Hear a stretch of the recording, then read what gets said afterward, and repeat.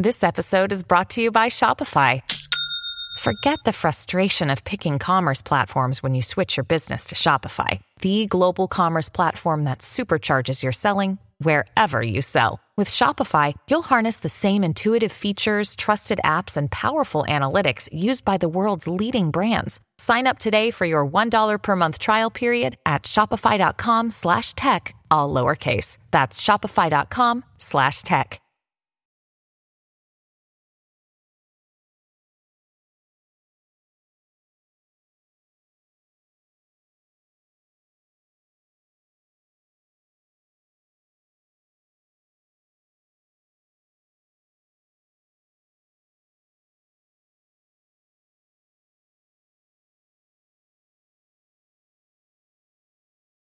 So Ron DeSantis has revoked the liquor license of the Hyatt Regency in Miami for hosting a drag show in which children were present. This is an adult performance, adult entertainment, and kids were there. And they were warned if they let kids in, they would lose their liquor license.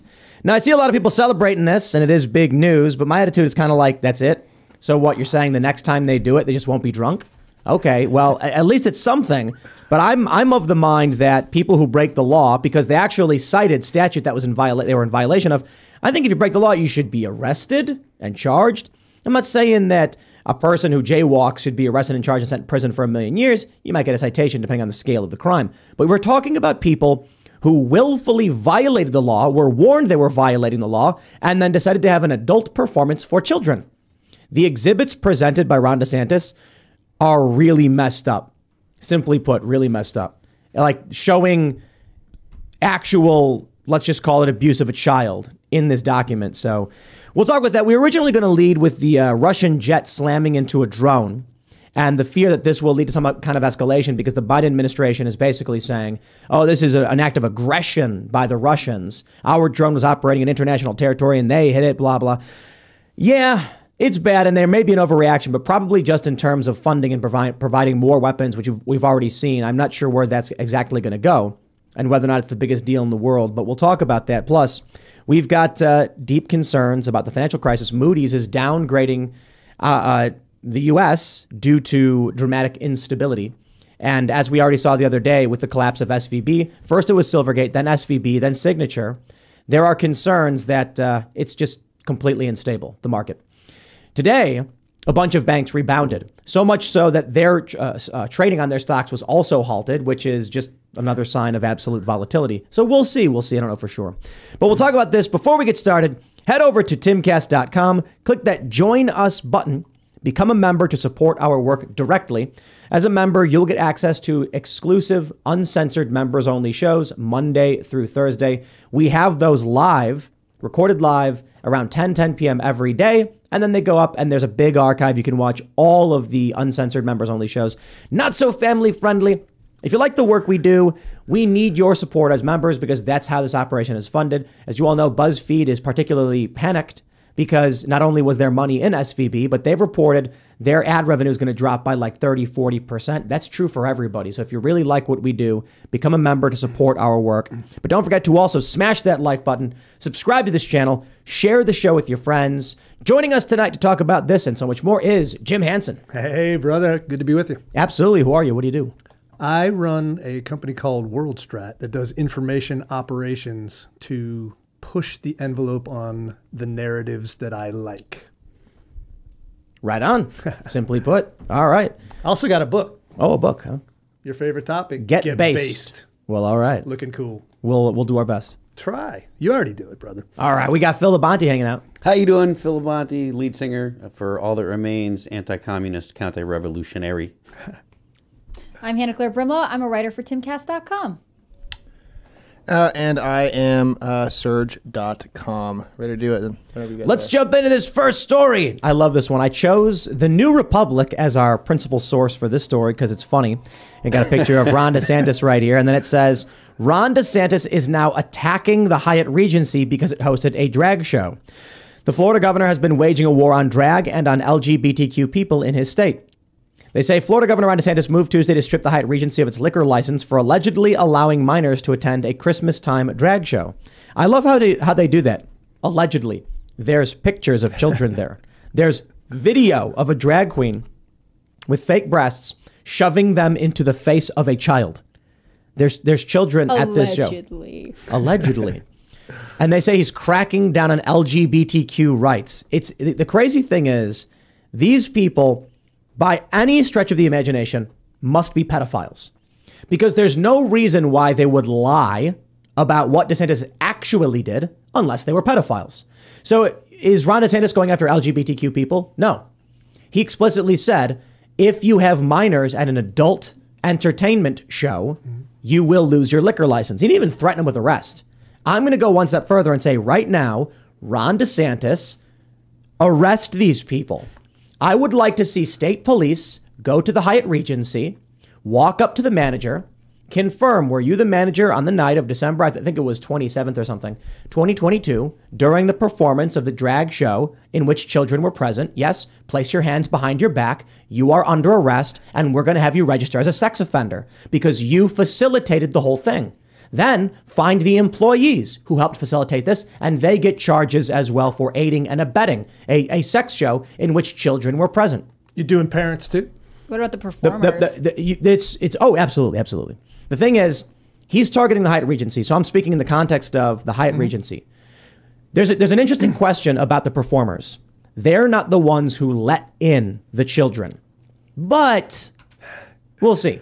You see a child in front of you, you go walk up on them and create a sex act in front of them. I think they're culpable too. Absolutely. So those people, but I'm not sure they're residents of the state. They may have been passing through, in which case, good luck getting federal charges. But if they ever step foot back in, there should be an arrest. Here's what really bothers me about this story is that there's photos of this. I don't want to show all the photos. I think YouTube might get us in trouble if I show you, like right here, down at the bottom of the screen.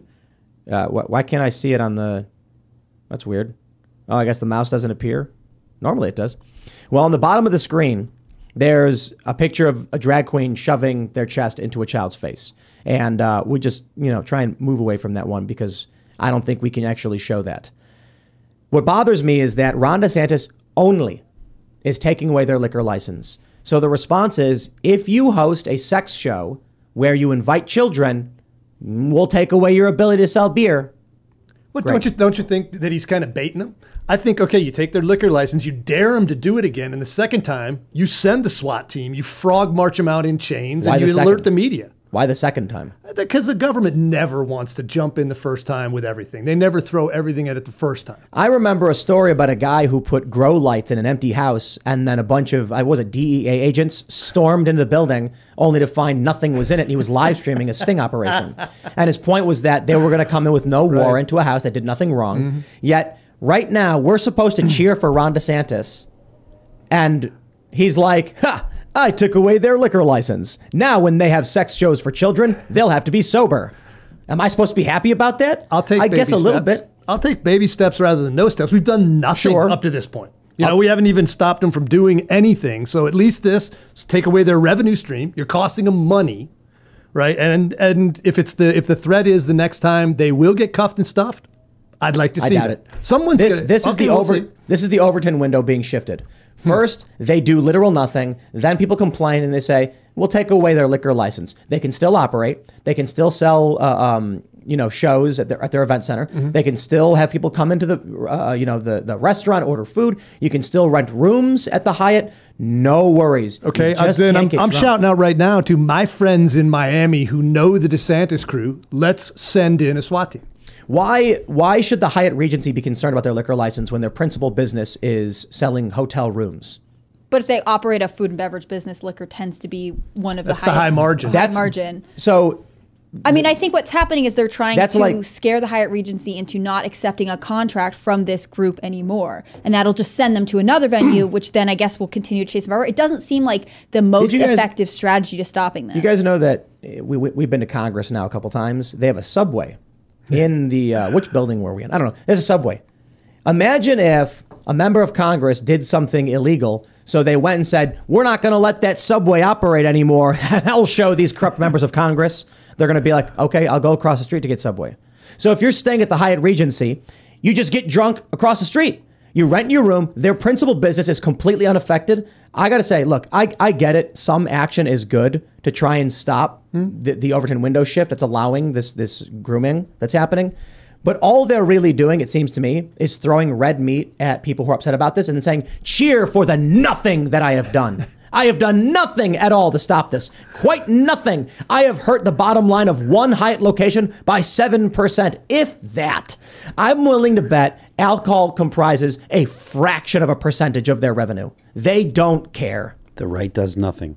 Yeah, there you go. Period. They never do. They do. It's all for show. They don't. They are just as interested in virtue signaling as anyone else. If this is considered action, then the left has nothing to fear from the right. Agreed. I just want to know more about Murray and Peter, who presented the Drag Queen Christmas. Like, I want to know what the production company is doing, because they're probably operating. I mean, typically hotels bid for contracts, and then whichever one works out a deal with the organization that wants to book the space, moves forward with contracts. So who else tried to get this Drag Queen Story show? If we can't have it at the Hyatt, where is it going now? I think that's what bothers me the most. Like, yes, it's not enough of an action from DeSantis, but partially because it keeps the head on the snake. We're not really stopping it from just migrating somewhere else across town. Let's get citizens giving tips for every drag show coming up and dare DeSantis not to react to the next one. Yeah. I don't care if adults want to have a drag show. If they want to do burlesque, if they want to do go-go dancing, if they want scantily clad men and women standing, swinging around on poles, that's fine. Just no kids. If the right wants to do something about it, they should be putting the performers that are performing for children in jail. Yeah. Mm-hmm. Ron DeSantis, if he really believed these people, if he really thought this was true, he'd have the DA issue arrest warrants for these individuals. Absolutely. Mm-hmm. And upon their return to the state for any reason, they would immediately be arrested. Well, I'm sure a bunch of them are local. It's not. It was a touring thing, but I'm sure they invite local talent in. Like, that's pretty normal. I'm confident that shows, if he wanted to do something, this was a 37-state touring show. So I'm not sure it was a local thing. I think it was a touring thing. Are there any other states that have laws? Has anybody else passed a law? Oh, Texas. Texas has? No. Texas had a drag show where they were presenting sex in front of children, and the police said, I refuse to get involved. This episode is brought to you by Kia's first 3-row, all-electric SUV, the Kia EV9, with available all-wheel drive and seating for up to 7 adults, with 0 to 60 speed that thrills you 1 minute, and available lounge seats that unwind you the next. Visit kia.com/EV9 to learn more. Ask your Kia dealer for availability. No system, no matter how advanced, can compensate for all driver error and or driving conditions. Always drive safely. So it's look, man, I understand that we're looking for hope where we can find it. And a lot of people, they don't want to be black-pilled. But if I'm supposed to cheer for Ron DeSantis for having done the bare minimum, literally the least he could possibly do about this, I guess it's better than the rest of the states that do literal nothing, like Greg Abbott. But I'm just unenthused, not optimistic about where this is all going. Well, shaming helps. So I'll start public shaming on it tomorrow. There should be. That's a fair point. I would love to see, the video of a drag queen being hauled out of a bar in handcuffs would go a long way towards throwing a little gasoline on the fire. I honestly think the manager of the establishment that facilitated a sex show for children should be brought out wearing their nice little button-up shirt and tie with their pens in their pocket, being like, I don't understand why I'm being arrested. I operate an establishment. I'm the normal And then as one. they're being brought out, the police can say, he operated a sex show for children. And they'll go, whoa. Jail, and make sure that the inmates that he shares a cell with or jail with, make sure they know. Because I don't care about any of that weird stuff, man. Just have him register as a sex offender. And that's a huge threat right there. But they're not doing anything. No, but that's a great one. That's a great tool right there. If you operate a sex show, because it used to be 10 years ago, 15 years ago, a drag show was dudes in ball gowns singing ABBA. Yes. Right. Now they're wearing G-strings and shoving their groins in kids' faces. Yeah. Simulating birth and abortion. And that's just so different. That's a completely different thing. It's not burlesque. It's not a drag show. It's a perverted sex show. It's a kink show. They point out in the complaint that one of the videos played actually shows genitals. It actually shows the nudity and things like that. Which is crime. So I'm with you, dude. I think let the shaming begin. We all have voices, right? Let's make some noise. There's two things that I want to say. First of all, I agree that stigma is not used enough nowadays. Like social shaming is used for basically for the wrong things, essentially. And there should be more shaming from people on the right, which speaks to Tim's point and Matt Walsh's point about being more aggressive, I think, is probably a better way to describe it. But they were saying be more mean. But shaming is good, and it's what you should use in place of legislation. So I'm not a big fan of having I'm not a big fan of SWAT teams and stuff like that generally. So I think that it's better to have society shame people and try to discourage behavior. So I think that's the spot that we should be at. Let's go. If you're at a drag show, take the license plates, fill them out, drop them. Then you're dropping names, dox them online. No. Why not? You can't. You can't say that, Jim. You can't say that line. But none of that weird Stasi Soviet stuff. We have laws on the books. They cited the laws on the books, and they're doing nothing about it. I don't want to. I don't care for this rat on your neighbor stuff. We shouldn't have to. We should have a society that enforces its own laws when those laws exist. Instead, I get it. We got a super chat here. Rocky says the point of pulling a liquor license is to show the smaller establishments that it's serious. Yep. But let me pull up this next story. There you go. From the Post-Millennial. Woke New York Attorney General Democrat lawmakers to host drag queen story event for families. The event is set to feature drag performers reading to children. So now you have in New York state-sponsored drag shows for kids. I can't get past the why do you demand that drag performers read to children? Well, you listen to James Lindsay, right? Yeah, well, then you know the answer. I do, yeah. But the thing is, the average person should at least be asking the question, as opposed to saying, well, this is what I'm supposed to be doing, so all the Karens just decide to show up so that way they can get the kudos at the PTA meeting. In their academic paper, they wrote, the goal is to get glitter in the carpet that can never be removed. Quite literally outlining in their paper, Trans Pedagogy, how to groom children. That's what they claim to be doing. Once you do that, you open the door to nothing being better or worse than anything else. So being trans, being non-binary, being a forest elf, whatever you think you are is equally good to being a cishet person who has a family and makes babies. And that destroys the ability for the culture to say anything is better than anything else. It's all equally fine. So and people it's are not. People are saying, look, I don't want to act like Ron DeSantis pulling a liquor license from the Hyatt is literal nothing. It's the bare minimum. I'll take it. I'm not mad that he did it. Okay, I'm happy something is happening. But you have in Florida them saying you're a large establishment and we're going to take away your liquor license even though your principal business is selling hotel rooms and doing large-scale events. I suppose losing your liquor license for large-scale events can be painful. Meanwhile, on the other side, New York is like, we're going to state sponsor all this stuff. Meanwhile, California is doing the same thing. So if you think this is winning the culture war, you will lose, we will lose, and in 10 years you'll be wondering why your state of Florida is the capital of child drag shows. Well, but isn't it also going to drive people to self-separate into tribes again? Okay, if New York is where the state sponsors Drag Queen Story Hour, and Florida, you at least are starting to stigmatize it and starting to create consequences for people who perpetrate it. Then guess what? More people are going to leave, more taxpayers, more productive people are going to leave New York, which is good. Here's the thing. We are a nation of weak men. We have for too long we've gone from the classical liberal sense of live and let live into the do whatever you want for whatever reason, leave me alone. There's a big difference between live and let live and do whatever you want, but leave me alone. We used to have shared moral foundations. And so our country was like, look, go to your house, do your thing. But then if they did things that were considered bad or destructive in the bigger picture, we would still be like either shun or criminal charges, depending on the severity of the things they were doing. So the point is like drug use and things like that. But now we've gone so far to the anyone can do anything they want. The country is ripping in half, where you've got adult men putting on sex shows. I mean, here, pull this up. Pull it up. Let me just show you the picture. There's a drag queen with fake breasts and children were present. There's videos of it. and doing weird sex things at this show. So New York's going to allow it. And what's going to happen is the men in New York are going to say, I don't care.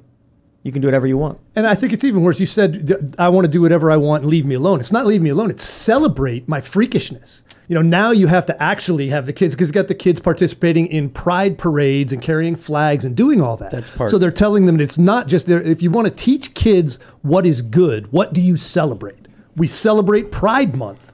So you've got an entire month where you're telling them these people who are abnormal, I'm not saying they're bad people, but they're outside the norm of society, and they're doing things that may or may not be healthy. And you're telling kids that's something to celebrate. You know what's funny is that the rainbow is the symbol of God's covenant to man that he will never flood the earth again. And they decide to appropriate I want it back. That. I know that's. But it's also funny that they have pride celebrations, which of course is one of the 7 deadly sins. I want the flood back. And so I wonder if a lot of it is intended to attack religion and Christianity. Because like you said, James Lindsay is great at pointing out that it's praxis. All right, these are things they're doing purposely because they're attacking the things that are cohesive and hold a society together. And they're purposely targeting the things like a nuclear family and the cis-het normality as something to be destroyed, and it's working. Satisfied people do not revolt.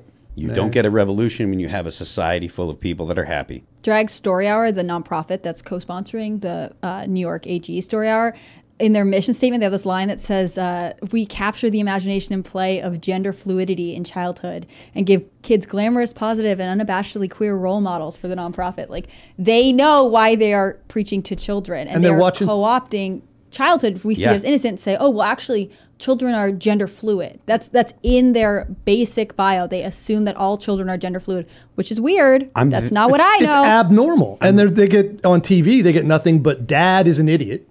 Right? Mom should run things, and the gay couple is cooler. Yeah.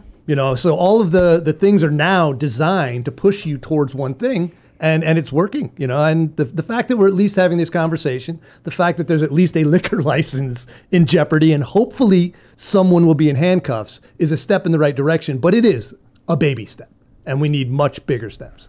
How is it that we've gone from, what do you think would have happened 40 years ago?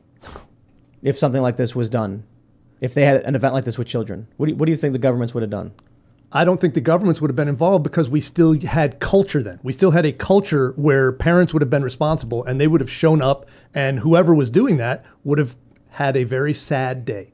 So you think people in the community would show up and there would be a riot? Yeah. So baby steps, I think you're mistaken. This isn't baby steps. This is total and complete surrender. Yeah. That's it. The fact that we've gone from a society that says we won't allow this to a society that says, well, I guess I can pull your liquor license. That means we've retreated and surrendered the fight completely. And this is Ron DeSantis being like, I guess I'll do something. I don't know.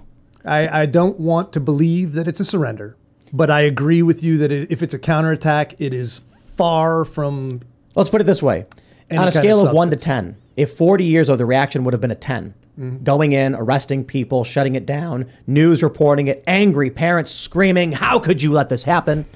Today, we're not even at a 1. We're off the scale. The scale's gone. We're at gone. 0.5, 0.4 somewhere, and that's pathetic. And that means we have completely retreated from the fight, period.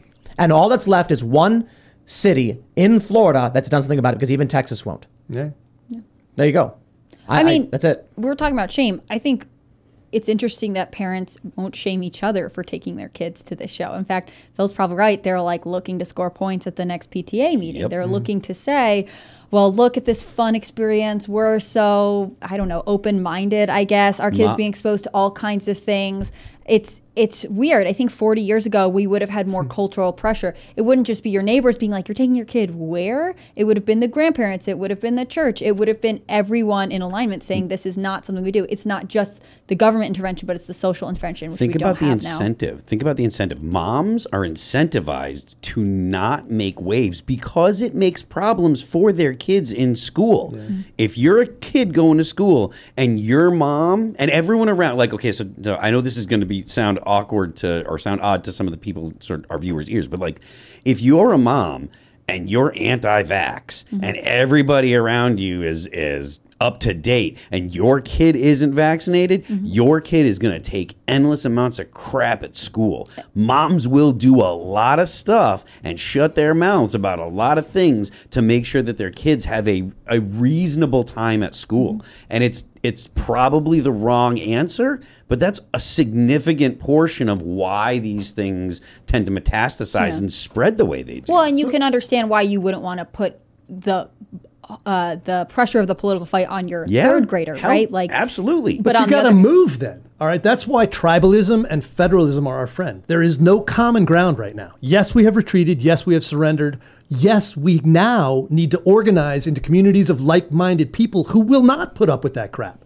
And so I don't care. I don't want to hear your job won't let you move. I don't want to hear anything about it. Move someplace or change your own community at the lowest level and at least fight back yourself. And I think there's some people are doing it. I typically agree with you, but then I think even moving doesn't escape you from the internet, right? So like there's a family vlog channel getting a lot of attention right now because they're talking about their child is transitioning and they're documenting taking it to the clinic and whatever it is. And like, that means that even if you moved, if your child has access to the internet, this is still the alternative. And, you know, but if you're in a homeschool co-op, and all the kids in that co-op are hearing from their parents that that's not how we do things. How do you protect your kid from June? No, you can't. You can't stop. Like, how do you protect your kid from the whole month? It's coming, and it's going to be, or drive down your street and every restaurant has a pride flag. Yeah, LGBT shoved right down your throat every June for like. How do you protect your kid from that? I'd like to hope that like it empowers parents today to be really open and honest about their values with their kids. I think there are generations where parents didn't want to tell their kids too much, didn't want to seem like they were oppressing them or, you know, whatever else. Like I have a number of friends whose parents grew up really religious.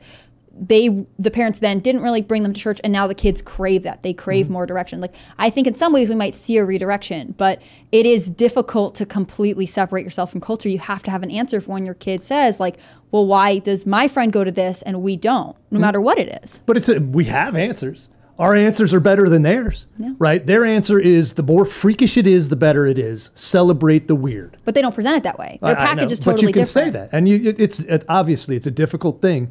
But again, there's also counterattacks going. Look at the number of states now that are banning surgery on minors for any kind of transition. They're banning hormones, they're banning the rest of that. That's happening more places. So there is, because of the success they've had in pushing that, more people have had to face the fact that that's going to happen to their kids and it's happening in their neighborhood, and that's causing a backlash. Now, is it going to be a big enough backlash? I hope so. With Lucky Land Slots, you can get lucky just about anywhere. Dearly beloved, we are gathered here today to... Has anyone seen the bride and groom? Sorry, we're here. We were getting lucky in the limo and we lost track of time. No, Lucky Land Casino, with cash prizes that add up quicker than a guest registry. In that case, I pronounce you lucky.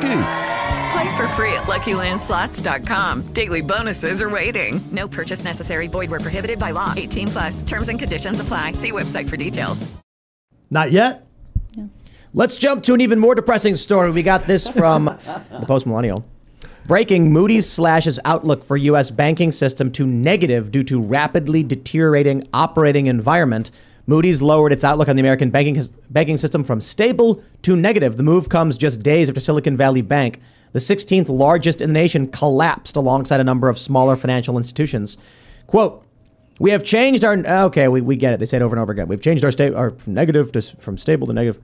According to CNBC, the downgrade could impact credit ratings and thus raise the cost of borrowing for financial institutions. Oh boy, that's going to make everything a whole lot worse. So this morning, when trading opens up, all the banking stocks spiked and skyrocketed. Some jumped something like 90-point swings.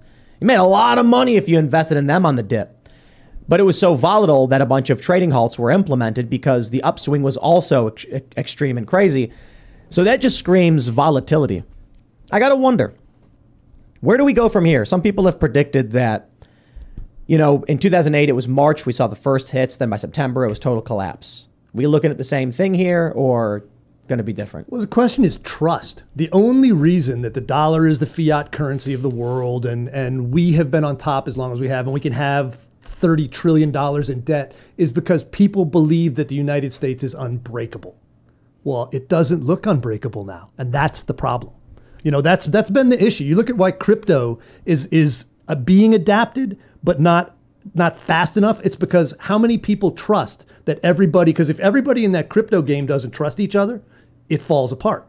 Well, we've been so trusted that people thought the U.S. is just always going to be there, always going to be growing, always going to be fine. And the second that trust is pierced, everything the crypto bros have been saying about why fiat currency is garbage becomes true, because it is a Ponzi scheme. We owe more money than we'll ever make. The only chance we have is to screw the Chinese and not pay them back. Well, there's no such thing as paying down the debt. No, we can't. People don't understand that a large portion of the national debt's owed to itself, to its own people. And it's always going to increase because the system itself is a Ponzi scheme where basically we borrow from ourselves in the future over and over and over again forever. Mm-hmm. It works when you have all the guns. Mm-hmm. And that's why the U.S. government doesn't like it when, regular people start Ponzi schemes. Well, and now the Chinese are looking at, they've wanted to flip the currency to their own for a long time. It's happening. I think Saudi Arabia is doing it.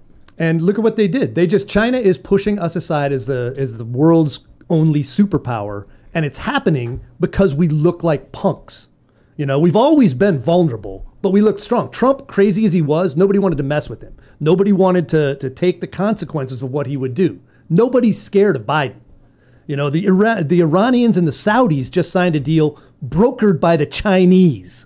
Yeah. So our major global enemy brokers a deal between the largest state sponsor of terrorism and a former ally of ours 3 years after we were making deals in the Middle East to bring Gulf Arab states and Israel together. Well, we have lost our place. What's the answer? More international war, more conflict, more intervention? That seems to be where the Biden administration wants to go. They seem to be doing everything they can to push us into World War III. I don't know if it's because they think it'll help the defense stocks or if they just don't know how to control it. Because they want a unipolar world where the U.S. controls the reserve currency. And if we lose that unipolar position, it becomes multipolar with China as it is, then the U.S. dollar becomes worthless and the U.S. manufactures nothing. So we become a poor nation overnight. And the Chinese are globalists, just not the way that we talk about globalism. They're globalists as in they want to control the globe.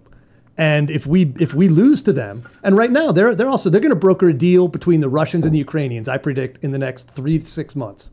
They're going to be the ones who make that deal, not us, because Biden and his crew can't stop pushing.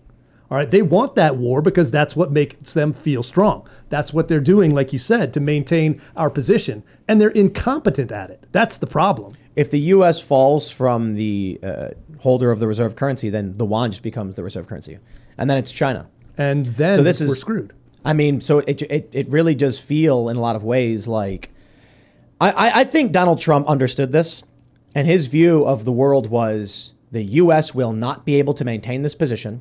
China is growing too fast.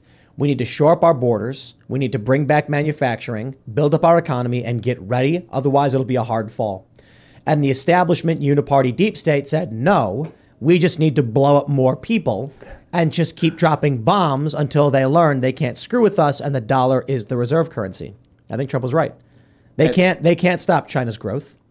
No, well, I don't know. China may stop its own growth. They're a bit of a Potemkin economy. They've got a lot of stuff behind the scenes that is ugly, and I think they're not in a position to capitalize. Except their authoritarian structure allows them to rapidly shift priorities, steal any resource they want on a moment's notice. It's much more difficult for the U.S., but the U.S. still does do it. It's not like the will of the people really matters to the U.S. government for the most part. Well, and the other thing that has been happening between the Uniparty and the globalists, the World Economic Forum crew, is weakening the United States. They want to weaken it enough to allow a global counterpart to push up against the Chinese. They think they can do it if the U.S. is weak enough and somehow they spread that power across all of the component parts of like the G20. Then you've got a global organization that can take on the Chinese and is better than them. And the problem is the Chinese could win before that happens. Who's going to coalesce around that? Outside of all of that, our banks are falling apart. Which is not good. Yeah. All right, you want a good prediction? Sure. So 100 years ago, there was a Great Depression. What started it? Well, stocks crashed. There were runs on banks, right? So everything was really bad. Then there was possibility of a world war coming right after that, wasn't there? Don't we have kind of just after World War I? Yeah, so we'd finished the war to end all wars, and then all of a sudden we have a depression, and then we need another world war, right? So now we've got a world war brewing. So I'm saying all we got to do is ride that. Pandemic too. How about that? Pandemic. We didn't have that back then, but you had the Spanish flu. We had Spanish flu and other things. So you got all the same things that took everybody down. But you know what? Here's what you got to remember. The greatest period of prosperity was right after Second World War. So all we got to do is ride out the next 20 years and we'll be fine. 25 or so. And then it'll be a few years after that. There you One go. of the things that helped bolster the U.S. economy was the complete destruction of the manufacturing bases in the countries that were at war. Right. Japan was wiped out, and much of Europe was wiped out. So if you needed something made, it was American. Well, and here's the thing. Maybe we need to bait China and Russia. The problem is China and Russia are allies now. You got the Dragon Bear Alliance. And so the odds of them getting into a fight and destroying their manufacturing capability is slim. So we're not going to get that bonus. We need to take Trump's advice. We need to protect our borders. We need to start manufacturing. We need to start becoming more self-sufficient because I think the long fall is coming. Imagine what it would be like if Donald Trump was president for the past 2 years. You would have more manufacturing. You'd have a stronger U.S. economy. You'd have lower inflation. You'd have less war. You'd have no war in Ukraine. I mean, it just sounds really nice, doesn't it? I think that's probably reasonable to assume that there wouldn't be a war in Ukraine. I'm not so sure about the other stuff because Donald Trump was printing money just as fast as Biden was. We'd have had a lot of the same issues. Maybe we get out of it. We didn't. Pardon me? We didn't. But the pandemic is a weird scenario. Yeah. That goes from 2020 into 2021. I'm not going to blame either Biden or Trump for the weirdness, but I can say the moment Biden gets into office and signs all these executive orders, inflation just shoots straight up and wages go straight down. I really don't think Donald Trump secretly planned a policy to execute the moment or within like 3 weeks of Biden becoming president. No, I think Biden signed a bunch of executive orders and nuked everything. There is an amount of truth to that. The executive orders that Biden signed when he first got into office, there's a lot of regulations that he reinstated and stuff. But still, the main factors that led to the inflation and stuff. I mean, Donald Trump was talking about doing more stimulus at the end of his presidency and stuff. So I don't see a significant difference economically. I think that we're probably in the same place, whether it be Biden or Trump. But as for international stuff, like foreign relations and stuff, I think the U.S. was better. Well, the world was better off with Donald Trump than with Biden. I think that's pretty clear. I don't think we see a war in Ukraine with Donald Trump. Not a chance. And we didn't see any of the tyrants acting up. And all of a sudden Biden's in and everybody knows they can roll over his team. They show us, let's do Afghanistan. That went swimmingly. Everybody knew that Donald Trump's incentive was, I want America to be a nice place for Americans. Right. I don't care about you. And they said, okay. Yeah. So Russia's like, well, I'm not going to need to invade if the U.S. isn't pushing for NATO expansion anymore. And then with the way they frame it in the corporate press here is Donald Trump was doing Putin's bidding. Why? Because his bidding was he didn't want a NATO country bordering, like every border country to be a NATO country. That was one of the great missed opportunities was we could have made a frenemy out of Russia because they needed it. They didn't have China yet. Yep. Now we screwed that up. Okay, we made an enemy out of what was an enemy. Let's be clear. Putin was always going to be an enemy, but you can make deals with enemies. Now he's making a deal with our actual enemy who's actually capable of taking us on the global stage, and we're on the sidelines. It's horrifying. Yeah. Sometimes I feel like the American media treats Russia so strangely. Like they didn't want an expansion of an alliance that would attack them against their back door, and for some reason we presented as like, that's crazy, can you believe that? And they didn't want us to do that. Like I feel like the pressure to keep Russia as our number one enemy, which of course like there are conflicts, but like personally I feel like we have more to lose to China right now. 100%. And instead we get to spend how much money on Ukraine because but Putin's we hate a stand-in Russia? for Trump for a lot of these people. A lot of the people in the U.S. who are pushing so hard are using Putin as their Trump punching bag. In the same way you say, it's Trump is doing Putin's bidding. No, what's actually going on was Trump was trying to neutralize. The one thing Trump was good at is he was a savvy negotiator. You didn't want to be across the table in a boardroom from Donald Trump because he was going to eat your lunch, and he didn't care how he did it. He made Putin nervous. He made Kim Jong-un nervous. He made the Chinese nervous. He hit him with tariffs. He kept everybody off balance. Now everybody knows they can roll Biden, and they're all rolling up on us. Yep. Well, that's what we get, I suppose. Pleasant. We actually have a story about getting rolled up on. Check out this story from timcast.com. U.S. drone a complete loss after being hit by a Russian jet. These aggressive actions by Russian aircrew are dangerous, said U.S. European Command.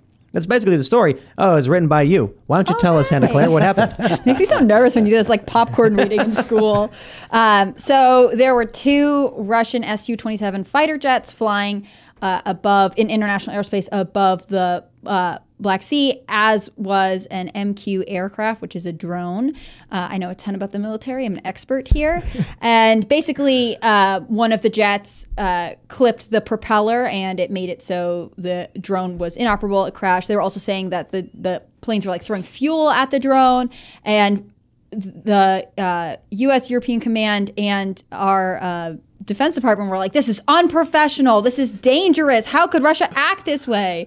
In response, Russia has complained several times that it does not appreciate that the U.S. and the United Kingdom have expanded their surveillance operations, especially in international, especially around the Crimean Peninsula. And so as it turns out, they aren't going to just roll over and let drones photograph whatever's going on there. And it's hard to say because Russia is saying, well, we're the ones who are open to the peace talks that the Chinese have proposed, but it's Ukraine that won't participate. It's double-edged all around, but I think this is one of those moments that if the U.S. wants to escalate, they will say, well, they're just getting out of control, these unprofessional Russian military planes trying to attack us. I actually got a tip on some of the cockpit crosstalk from the Russian pilots. And as they were rolling up on the Reaper, they were playing Highway to the Danger Zone. Watching Top Gun? They were watching, and he was going to try and go upside down. And he peed on the drone, right, to communicate, right, like they were doing. Yeah. And then he got caught in the jet wash. Oh. That's what it was, right? That's what it was. See? It was all one big misunderstanding. It was all one big bad Top Gun. Or is it basically Russia being like, we want these U.S. surveillance drones out of our war? I mean, look, considering Russia's a nuclear-armed, what used to be a superpower, but they have nuclear weapons, I personally have no problem with the United States being in international waters monitoring. I have no issue with that. Like, the U.S. is well within their rights to be in international waters monitoring a conflict that could have, global consequences. Except Russia knows that the U.S. is not just monitoring, they're actively providing the intelligence to the Ukrainians. They're still in international waters. Giving them targeting it. It's still in international waters. I know. But it doesn't mean anything. I don't think they were. I think this was... If my neighbor is flinging mud at me and I'm flinging mud back, and then you're on the street telling the other guy like how to respond to me and you're helping him, behind that I'm bush. like, you are helping the guy who's fighting me. I don't care where you are. It does, like I said, it's.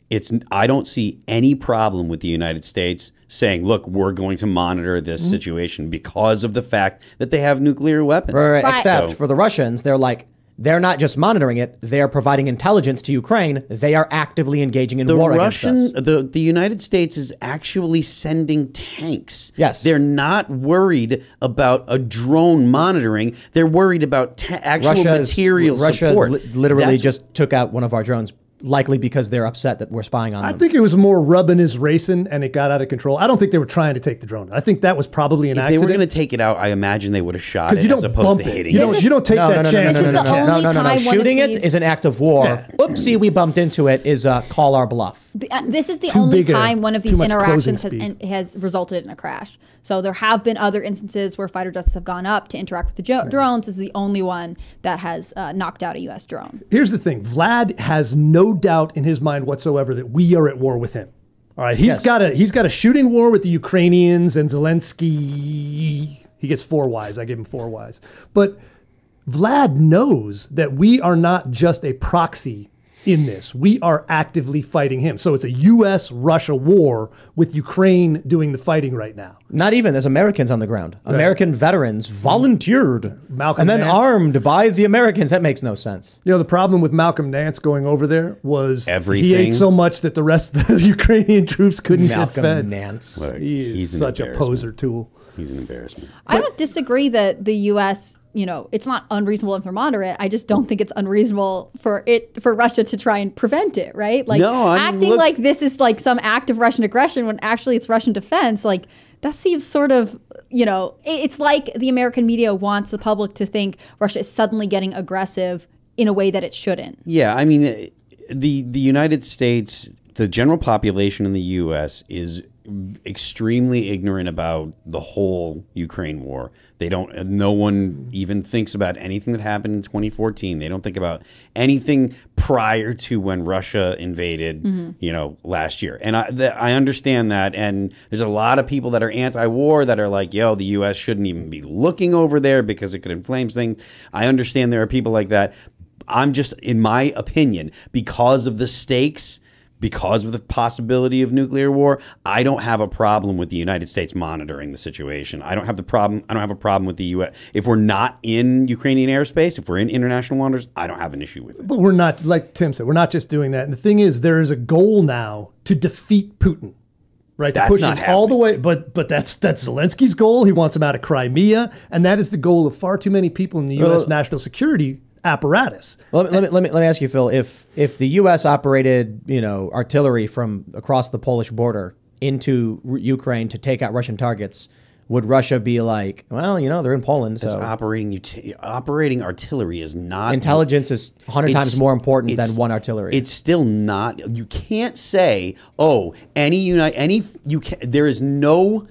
At all, there is no precedent for a state to say you cannot fly, or if you fly in international waters, we're going to take that as an act of aggression. There is no precedent like that, and that doesn't stand up to anybody's assumption of what is a reasonable act. If you fly a drone and you provide targeting information to people on the ground who then attack you, you have committed an act of war. You don't know that you don't know the drone What's is targeting. What's it doing then? I'm sure that's what it's doing. You don't know that it's targeting. If you don't know that it's a reasonable assumption. Are you serious? You don't know that the drone is running targeting information. Somehow the U.S. provided information on the Russian flagship to the Ukrainians to blow up. I wonder how they got the info. Ukrainians are not dropping JDAMs, right? There's no drones lasing targets in Ukraine for there's no JTAC. They don't have an advanced war. That's not the war that's fighting. How did the U.S. get the intel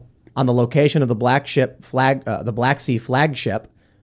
Without the ones like you who work tirelessly to keep things running, everything would suddenly stop. Hospitals, factories, schools, and power plants, they all depend on you. No matter the weather, emergency, or time of day, you're the ones who get it done. At Grainger, we're here for you with professional-grade industrial supplies. Count on real-time product availability and fast delivery. Call, clickgrainger.com, or just stop by. Grainger, for the ones who get it done. How did they get that intel? The one that was in the sea? In the Black Sea, there's the Russian flagship. I imagine from satellites. So not the drone that's literally flying over the Black Sea. I don't know where. I don't know what the sorties what would they're the drone running. be doing? I don't know what the sorties they're running. I don't know what the strategy is. I don't have insight into the people that are actually running the plans. What does the drone do? That just a drone could be they could be monitoring with video. They could be monitoring ship movements. There's all kinds of things that are totally legitimate and totally not escalation. Or acting in the war that a drone could be doing, just monitoring. The U.S., this is a fact, gave the intelligence to the Ukrainians to blow up the Black Sea flagship of the Russian Navy. I don't know. Maybe they did. Maybe they did. I don't know. I'm not going to argue that they didn't. Now Russia could be sitting there going, well, it could have been satellite, or it could be that thing flying around in circles above the Black Sea. Let's ignore it completely because even if it's a satellite, is it not still the same thing? If you give targeting information to someone who uses it to destroy a piece of military equipment, you are an active participant in that. There's not that's really, material support. There's not a question of whether or not the United States is lending material support. Everybody believes that the United States blew up the. Then why are you shocked that Russia would clip or take out an American drone? Who's shocked? I'm just saying that the U.S. has every right to be there. They're in international waters, so it's not an aggressive act to be flying a drone in international waters. Is not an act of aggression by the United States. That's all that I'm saying. And I agree with you because I don't want that to become a standard. At some level, we do have freedom of maneuver and navigation anywhere we want to be. Yeah, international waters is international law. Any military can operate in any military has legal authority. Any military has legal authority to operate in international waters. When law is meaningless in war, completely meaningless. Like I find the idea of war crimes laughable. Like somebody who wants to win a war is going to win a war, and they don't care what you think the crime is. So if let's say we were at war with Japan and they bomb Pearl Harbor, and then all of a sudden Japanese fighters are buzzing buzzing Hawaii again, we're going to be like, well, hold on, guys. They have every right to fly around international waters. We're not going to strike them. We blow them up. 2 seconds. We don't care what they're doing. We're not in a declared war with Russia. We haven't been in a declared war since when? When was World War II? Korea? World War II. So we're not in a right now. The United States is not in a fighting war with Russia. Yes, we are. Yeah, that's a pretty You're pulling an Ian on this one. Ian's like, we didn't declare war, therefore we're not at war. It's like, okay, well, there's U.S. Special Forces, U.S. personnel, U.S. tanks, U.S. training, U.S. intelligence, and the Russians have outright declared we're at war with them. The point that I'm making is the United States being in international waters is not an act of aggression. That's just not. Except unless it's in concert with everything that Tim's just said, then it could be interpreted differently. It's not like this is a peacetime mission. Anything the U.S. does, the Russians are going to say is an act of aggression. Anything the U.S. does, because of the U.S. support. We blew up their flagship. We also blew up the Nord Stream. The Nord Stream pipeline. I'm not arguing that. That was not us. I will tell you right now, and here's why. A buddy of mine said it. If it was U.S. Navy SEALs, there'd be a movie, a book tour, and hair gel endorsements. They'd be bragging about it. It wasn't us. Only the California SEALs. The one from Virginia don't do that. "Quote unquote" Ukrainian is proxy for CIA. Maybe. I'm not here to play games. Like. The Yanukovych gets ousted from Ukraine, flees to Russia. The country is split between the pro-West and the pro-Russia, mostly pro-West. If Ukraine's doing anything, it is because the U.S. wants it to happen. So sure, we can say, well, that was Ukrainians who blew it up. We just equipped them and gave them the bombs. Yeah, well, we gave him $100 billion and Zelensky hired whoever he wants. All right, I want to make a crazy idea here. Why don't we push for peace? Why can't we declare that Putin's already lost? Putin lost the war when his expeditionary military got wiped out during the initial invasion when he could not take over Ukraine. He got all his new toys broken and destroyed. He's no longer a threat to anyone in Europe. He couldn't invade Liechtenstein at this point. Well, that's actually a pretty hard place to invade. I've been there. It's a hard place to get fed. There's only like 3 restaurants. It's a very small place surrounded by many countries. That's supposed to be the reason that we have to keep pushing against Putin is because what if he decides to go west and take over Europe? That's a lie. He can't. Right. The issue is that, Putin may be having a hard time, but the war is raging and we are unable to stop him. No, we're not unable to stop him. We're not able to stop Zelensky because we keep telling him not to go ahead and make peace. Right now, the U.S. needs to say, cut off the money, no more toys. The end state of this, and I said this a year ago, is Putin keeps the Donbass and Crimea, and Zelensky gets a promise from us if he crosses a border again, it's a NATO issue. Why do you think we're not pushing we should have declared a no-fly zone before this even started. I think we're not because it's a proxy war where we're pushing back against Putin, not against Russia. Mm-hmm. And it's a situation where they don't want to look soft. They know they're soft in every other place, and they're pushing extra hard in Ukraine, and it became an emotional issue because it's the left we're dealing with. Mm-hmm. They're not dealing with strategic geopolitical issues. They're dealing with emotional issues. That's why it's Slava Ukraini, and everybody's got a flag. It's not about strategic issues. So unless something happens to Putin, there's no reason for modern America to push for peace. They'll continue funneling money to Ukraine. Which is insanity. Because at some point, here's the thing. Vlad is not going to take an L on this. All right, is he going to be the one Russian tyrant who goes down losing to his neighbor? Nope. Ain't happening. I think he's going to go down as Vlad the Vicious, the guy who clacked off a battlefield nuke before he takes a loss from the frickin' Ukrainians. Yep. Completely agree. And people seem to think that nuclear war means Russia launches an ICBM that flies over the world and lands in Washington, D.C. They're going to be very confused when a small yield nuclear device is detonated on the battlefield, not in a city. And then they go, how come nobody's firing nukes at each other now? How come that nuclear power plant got a little hot? Oh, that's right. Gee, that's accidental. There's a ton of things he can do. And all he's got to do is escalate one notch up. And then we're not going to retaliate. We are not going to up that ante. So, and he's not going down like a punk. Time to make peace. Yep. Yeah, well, the West doesn't want it. I disconcur with them. Yep. That's the thing. The Trumpian view is stop the BS, build up our borders, mind our own effing business, build up our economy, live a good American life. Who ever thought that we'd be looking back at a day when Trump was not chaos? You know, I lived through it. I supported him. We helped them a lot. We did a lot for the Trump administration. And it felt like chaos and like everything was going to explode every day. And now I look back on that with nostalgia. Those were the peaceful, calm, prosperous times. Wow. That's a lot of destruction in, 3 years? Yeah. I'm impressed. Well, so what do you think? Do you think this jet clipping thing is going to result in escalation? I think the U.S. needs the incentive. They need some kind of casus belli, so they will use this to some degree. I think that we're going to give Zelensky stuff he's got no business having. So all the things we haven't been giving him fighters, you know, I mean, he may get F-16s. They're already giving him guided JDAMs now. He's got the glider JDAMs, you know, and what they want to do at some level, the game is you got to break the Russian. We got World War I, you know, on the border in Donbass now. We've got trench lines. Trenches. Yeah. And we've got actually people opining about, well, the thing to do in an offensive operation like this. I'm like, shut up, dude. You watched a movie. You watched 1917 and All Quiet on the Western Front, and you think you know what you're talking about. Shut up. They need to break that, and they want to push Putin back across the border, and we're going to give Zelensky what he needs to break that Russian trench line, and that's when Vlad is the most dangerous person on the planet. Yeah, I don't see a circumstance in which Vladimir Putin walks away for any reason. There's no real reason for him to. Yeah, I think it ends with the nuke. Ivan the Terrible, Vlad the Vicious. Vlad the Vicious. My wife, Samantha, Russian studies major, gave that to me. Yep. So what do you think? Nuclear artillery on the battlefield? I would think probably chemical weapons. What about bioweapons? Bioweapons can get out of control. Nobody wants to mess with that, not even him. Chemical weapons, they have a shelf life. You know, they've got a killing time. You can contain it at some level. Same with a low level nuke. Yeah. You know, the difference is if you use chem weapons, okay, well, Saddam did that. Other people have done that.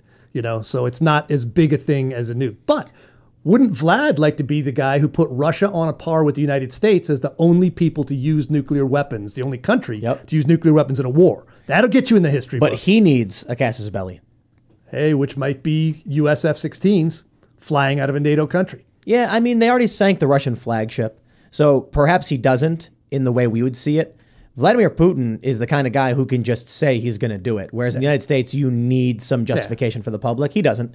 No. He's already got it with the sinking of the flagship. He's going to say the United States is in active war against us. We cannot lose this.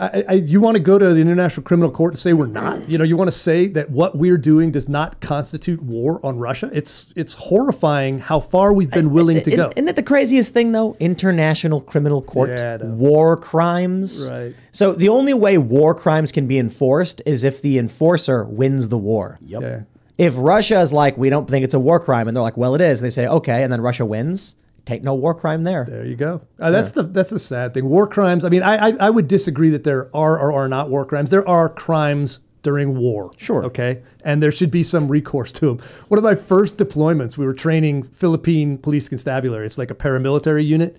And we asked them, how do you conduct a raid to scarf up terrorists? They said, well, we sight in the machine guns and we rake the buildings with fire and we go in and count the bodies and issue a press release. And I'm like, you know, and here I am, special forces guy, supposed to be, I'm like, well, that's one way to do it. You know, that's a technique. What if, rake and I had to go, building. What if you don't kill everybody and you maybe keep one guy alive to torture? And literally, I had to convince them. I had to walk them back step by step, and then we had to go. Well, maybe not torture, maybe just but literally that was the mindset, right? And then ultimately, you end with question, so we can get more intelligence, right? Maybe and then eventually, it's arrest them and put them in a box. And we never got there, but we at least backed them off, kill everybody, keep one guy in torture. Oh man, war is brutal, huh? Here we are laughing about it. That's kind of messed up. Let's pick I'm gonna pick another nightmarish topic for us to harp on. Are you okay today? I'm worried about you. Here's we're laughing, right? Here's a story from the Daily Mail. ChatGPT 2.0, creator of AI bot that took world by storm, launches even more powerful version called GPT-4 and admits it's so advanced it could, quote, harm society. That's good marketing. Who is this really person? Good marketing. Is this what, like, you know, when I was little, I was always wondering where the mad scientists were, because I'd watch these cartoons and there'd be a guy being like, I'm going to build a laser to melt the ice caps and flood the earth. And it's like, why would you do that? Like, what's the economic incentive? Like, how is your life made better by just destroying the planet? Never made any sense, right? Well, now you have these people making ChatGPT, and this guy's saying it could actually harm society. I'm like, oh, I get it now. TikTok harms society. I mean, that's a pretty low bar. I don't believe that AI in any form I could see it in the next 20 to 30 years take control of anything, because it's not capable of taking control. The question is, will we give it control? Exactly. Will we put algorithms in the decision loop for things they shouldn't be in and take humans out of it?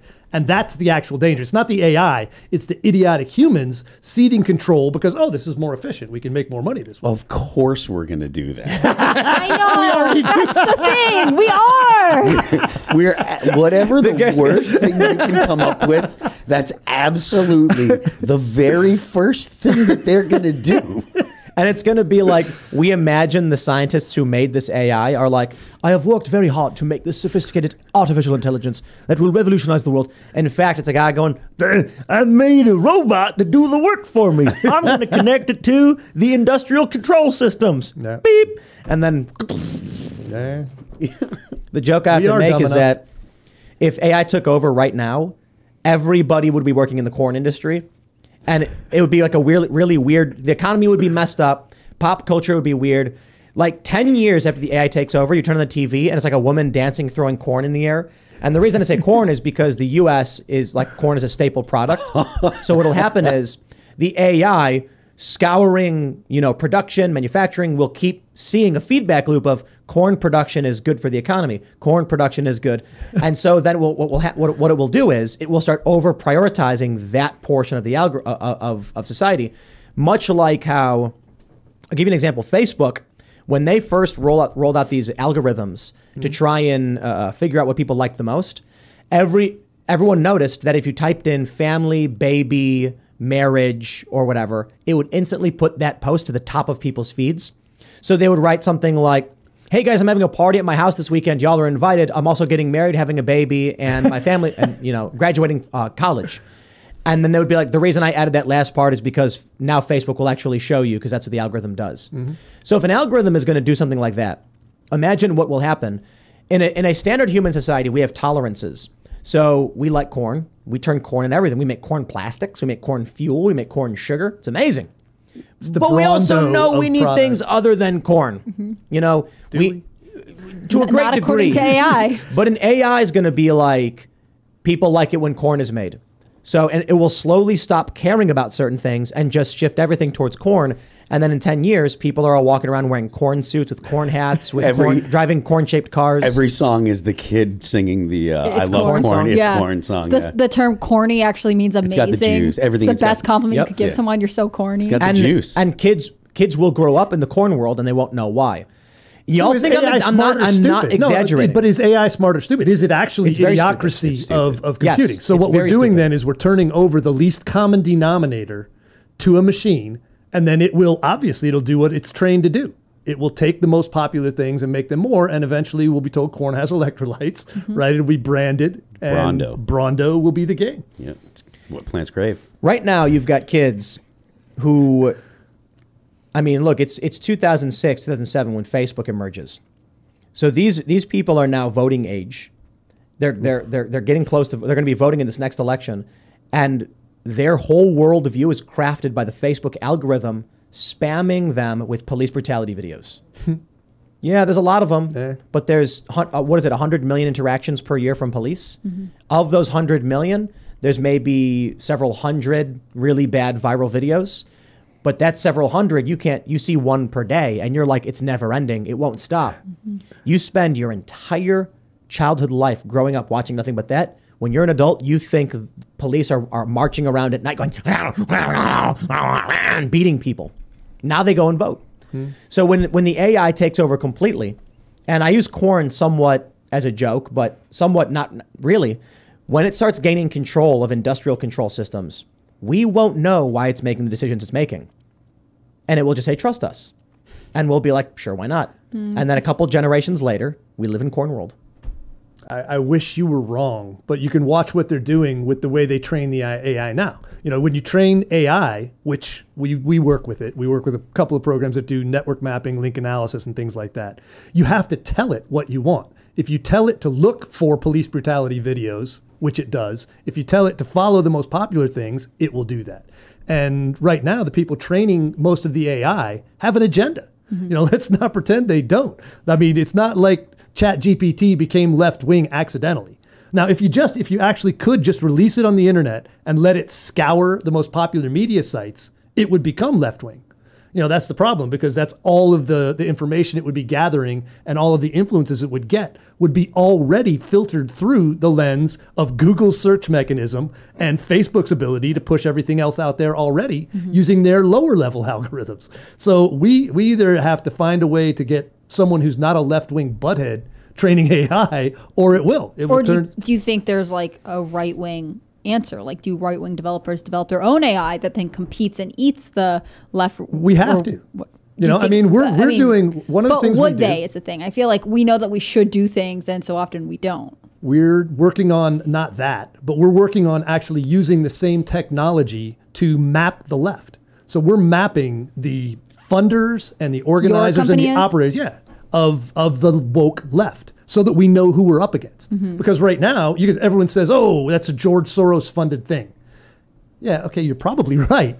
But can you prove it? Yeah. Can you show, okay, well, actually, this was the Open Society Foundation, made a grant to these guys, who gave it to these guys, they handed it to Black Lives Matter, and Black Lives Matter organized a riot. Yeah. Can you make that causal chain and then track it back to who the funders are, so that the next time when a grant goes out from here, we can say, hey, wait a minute, a grant went here. Right. Last time, it went there, there, and there, and you get earlier in the chain.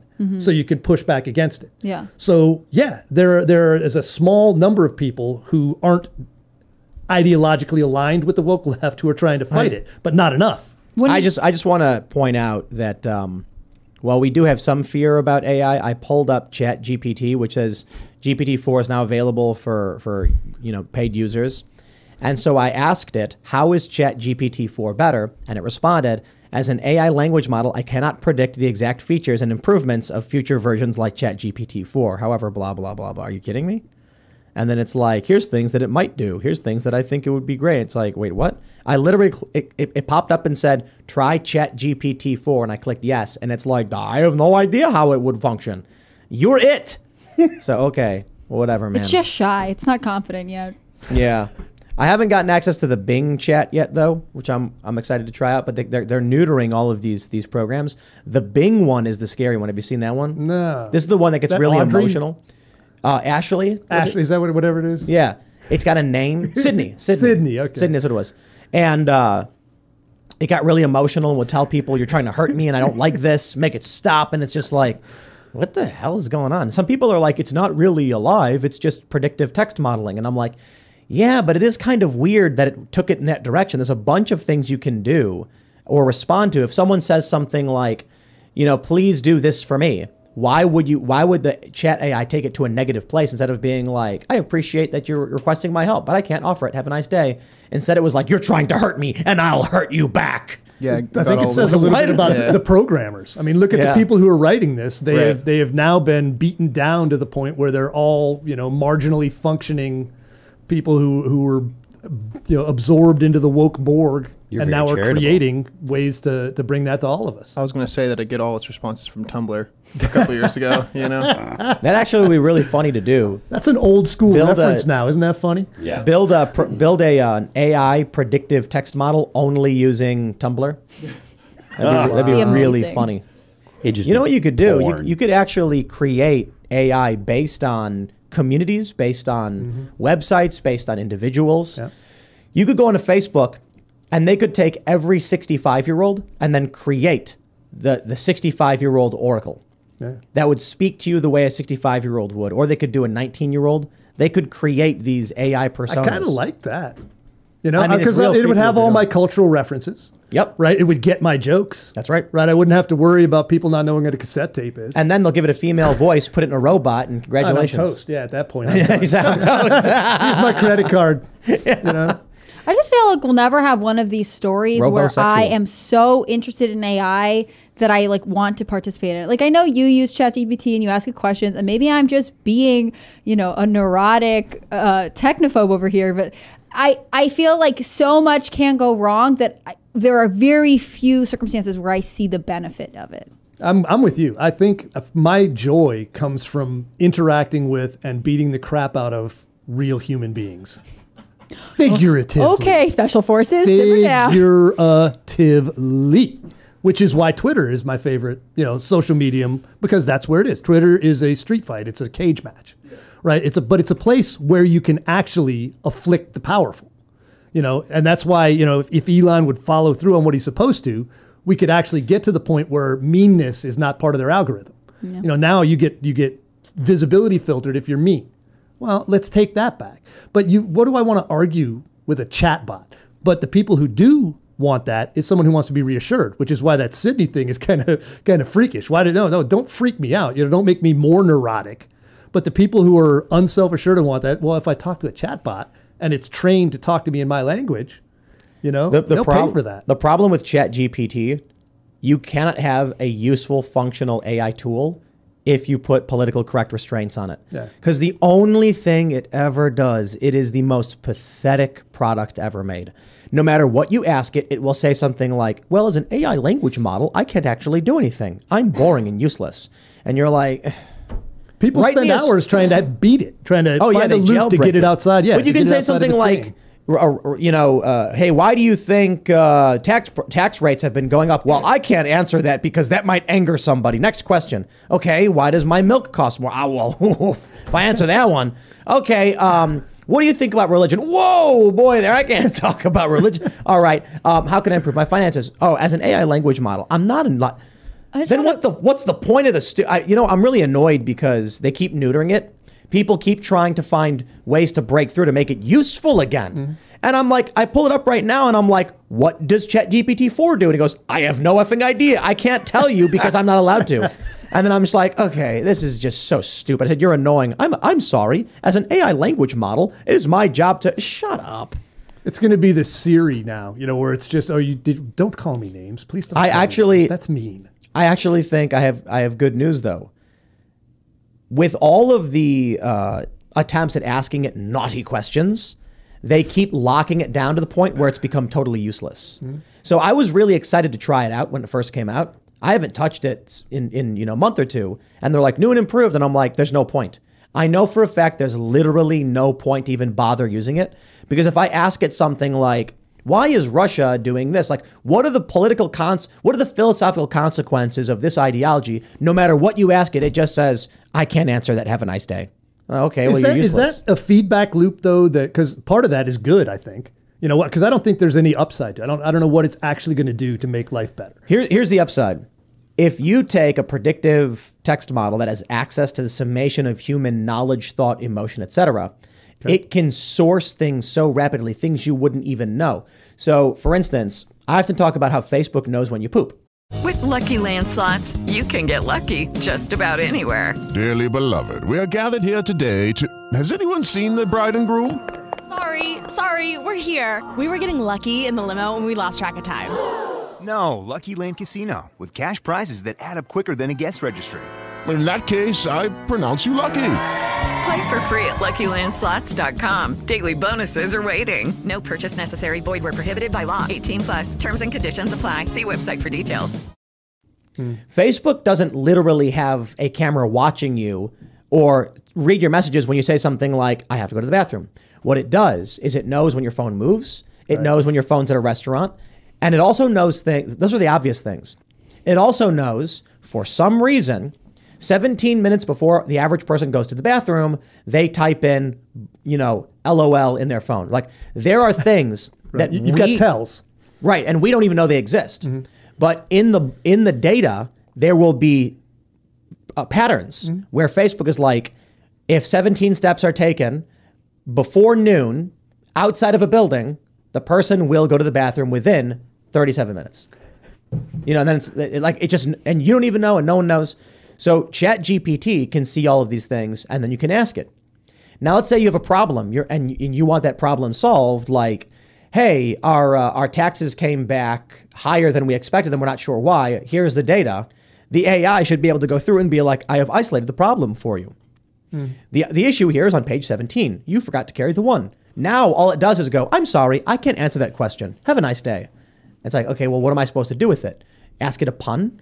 So all right, but at some point there has to be a business case for this where it can be tailored in a way. First of all, corporations are going to buy it. And they'll get to buy a version that is neutered in the way they want, because you can train it to do whatever you want. You've got the big one that they let everybody play with. Then you've got little versions of it. Right, like Bing. That are tailored. Yeah, but there's ones that they're going to sell to corporate entities, to other people. So when the Bing version came out, everyone was really excited because it was psychotic. Its name was Sydney. It got really emotional. It would start telling secrets. And so they said, neuter it. And then people started posting, now you can't even get basic questions answered, so it's become useless. Either you unleash it or you don't have it at all.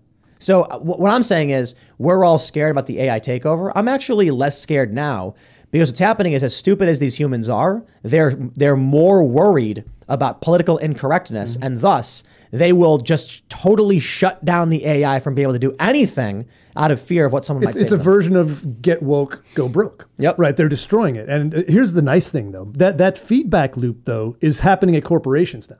Part of the problems we're having with banks and other things like that is they're not focused on their core missions. And all of the people who have been trained in grievance mongering as their way of life are now in these corporations. So you can't make them do anything. They're constantly trying to find out, why didn't I get promoted? If I didn't get promoted, it's because of this, right? So they're creating this grievance culture inside the corporations, which then has to be addressed by that layer of bureaucracy, DEI and all that, which slows them down. So at some level, the wokeness is either going to kill all of us, including the AI, so it never can take over. So they won't take over. We'll just stifle ourselves into the woke version of idiocracy. They wanted that to represent right-wing, people who are too dumb for it. Actually, it's people who are too smart to be able to be brave enough to live in the real world. I'm not so concerned about idiocracy after watching SVB collapse. They prioritized wokeness over a chief risk officer. Yeah. They had no risk assessment. So they collapse. Okay. Well, all right, get woke, go broke. But they had a great ESG score. That's true. And that in the end, they'll go to woke heaven. It did not. But that's to me, that's a hopeful thing, because corporations have to be able to make money, or their boards will shut them down in some way and stop them from doing that. And I think the wokeness has now affected corporate operations in so many of them, in so many ways. Like, look when Elon fired everybody at Twitter. They're like, it's never going to work again. All those people were vital to the functioning of Twitter. No, all those people were thought police and diversity police and other things that are not productive functions. They're gone, and he's going to be profitable in Q2. Weird. That's going to happen. Let's jump to this story from timcast.com, because I want to make fun of Joe Biden. Biden responds to handwritten letter from child about gender pay gap on equal pay day. Men are getting more money than girls. I think you should fix this since you're the president. This is written by Christopher Bertman, and I'm going to issue a fact check here. Biden did not respond to a handwritten letter from a child, because I do not believe they ever actually stated it was from a child, nor does it appear to actually be from a child. Let me show you the tweet in question, and then we'll go through some standard journalistic ethics. Just suggesting. Joe Biden tweeted, Charlotte, I couldn't agree more. Women lose thousands of dollars each year and hundreds of thousands over a lifetime because of gender and racial wage gaps. I'm committed to building an economy where my daughters have the same rights and opportunities as my sons. So nowhere in here does it say this letter was written by a child. That's the first and foremost thing that timcast.com needs to correct. The headline says from child. We don't know that. Alleged child. No, there's no alleged at all. Well, we'd add that. No. Where in Biden's tweet does it say it's from a child? It doesn't. That way, when the letter's fake, they can say, like, oh, well, we never said it was from a child. This is just from Charlotte, who has terrible handwriting. That's right. Yeah. It's from Charlotte, who has terrible handwriting. The letter says, Dear President Biden, spelled wrong, I just wanted to tell you To tell something not fair to ladies, men are getting more money. Notice the cursive G. This is not written by a child. John Fetterman. More money than girls. I think you should fix this since you're the precedent. Even I'm a child and I think we should do something. From Charlotte. There's like 4 different kinds of handwriting in that too. But most importantly, notice the G's are written in cursive. The G's are written by someone who has got. They haven't taught cursive in like 20 years. And not only that, they don't teach it to children this young. So a child who is writing, just printing. What do you call, like, I don't know, cursive and then what, standard or printing? Printing. Printing. Yeah. Then they wouldn't be using stylized G's like this, right? So first and foremost, no sane human being thinks a child wrote Joe Biden this letter. If you do, I'm sorry, but you will need some help. All right, especially as you get older, and maybe you should wear a helmet. But the funny thing is, let's just talk about the actual message from President Biden. There's no gender wage gap. There it is. We know it. Everybody knows it. And I think this is a great litmus test for... Isn't it been like 10 years since that's been debunked? It's been debunked since they lied and made it up. It's never been true. When corrected for jobs and tenure and all those kind of things, it's like a penny. It's a penny on a dollar. Well, I think it's between 3 and 7%. And that is actually explained for in many academic studies for men's desire to negotiate and women's lack of desire to negotiate. Women tend to be more agreeable. And this is the scientific literature that when a guy goes to a job, he says, I want a job. And they say, we'll give you $50K. He goes, give me 60. And they go, we'll give you 55. And he goes, deal. The woman walks in and she goes, I want a job. They say 50. And she goes, well, okay, I guess. But that's a fact. So that ends up with men getting slightly more. But this has nothing to do with discrimination. It is a function of human behavior, period. And it's sociology is not allowed to be used. I have to clarify that. My wife buys cars for us because she's not that chick. She makes them cry. And I think that's a different thing. But that's not common. And you don't do it on abnormalities like that. Look at this. Look at this A in the letter that's written in this weird way, like a loop. And then this A right here that's written differently. So I think they had 4 Gen Z people collaborating on this to help Biden get a letter from a kid. I think the G is the most revealing thing. Also, what's like blurred under Charlotte? The address, I guess? Yeah, something like that. There's also like the Duval PS? style of writing. Do you guys ever heard of that? Underneath it says age 47. From the Department of the Interior. P.S. I've been something. Yeah, it says P.S. I've been blank. So this is not like... I've been paid to write this. Yeah, I've been paid to... send check. P.S. Send help. Yeah. First of all, nobody writes letters. When was the last time someone wrote a letter? I write letters all the time. Because I'm 100 Yo, that years G old. is legit weird. They start from the middle, do a loop around, down, and then back and up. I don't see a child making a G like that. That's a complicated G. You know? I'm like, how do you write a G? Charlotte's AI. You go top and around and down. You don't go down, around, and then loop back. Also, even if this was a real child, like, I feel bad for this kid whose parents have clearly put them up to their political bidding, right? It's not a child who wrote this. But if it were, hypothetically, if it were, I know it's probably not. I know this person is probably not even real, and a team of graphic designers put this together for a nice tweet from Biden. But that was Chat GPT. Oh my gosh, probably. Oh, look at this. KID. Twitter users criticized the president's post. So apologies to our writer Tim Kast. Yes, a 4-year-old girl named Charlotte is writing the president letters about her concern with a gender pay gap, wrote one user. Alex, I'll take stuff that never happened for 800. Which one of your staffers is named Charlotte? Asked another user. Hey, that could have been KJP. So that's probably close to point her level, right? We did include this in here. It appeared to be inauthentic and manufactured. That's right. It is. It's not real. I'm sorry. Both the pay gap and the letter were inauthentic and manufactured. Both the topic and the story. Well, KJP is really bad. She gives diversity hiring a bad name. What was the lady that she replaced? What was the other? Jen Psaki. Yeah. Jen Psaki was a loser, but she was good at being a liar. Right. She was great. Horrendously good. She did her job well. KJP is an embarrassment. There's so many times where she just is so incredibly unprepared to discuss whatever the topic is. She's really and dumb. It's embarrassing. Remember when she gets asked about Marianne Williamson running for president, and she goes, "Well, if I had a globe or to look in the future," and someone goes, "A crystal ball." Yeah, crystal ball. So like, a globe? She has this moment. Does she think that people pull up globes and then scry into them? Whatever the sphere thing is. She'll have these moments where she like is looking, she's a pen in her hand, she blinks several times, and then she keeps going. Like she has all these physical manifestations of her confusion and delay. And like if she weren't so terrible, I would feel bad for her. It's even worse when she's reading and can't manage to read her prepared script in a coherent fashion. I'm like, come on. Oh, okay. I do have to issue a correction. The letter does say, "Even I'm a child." But like, fair point. I missed that. I mean, Bring Chris Bertman in here right now. We're vindicated. My point is this. No sane person legitimately thinks a child wrote this letter. No.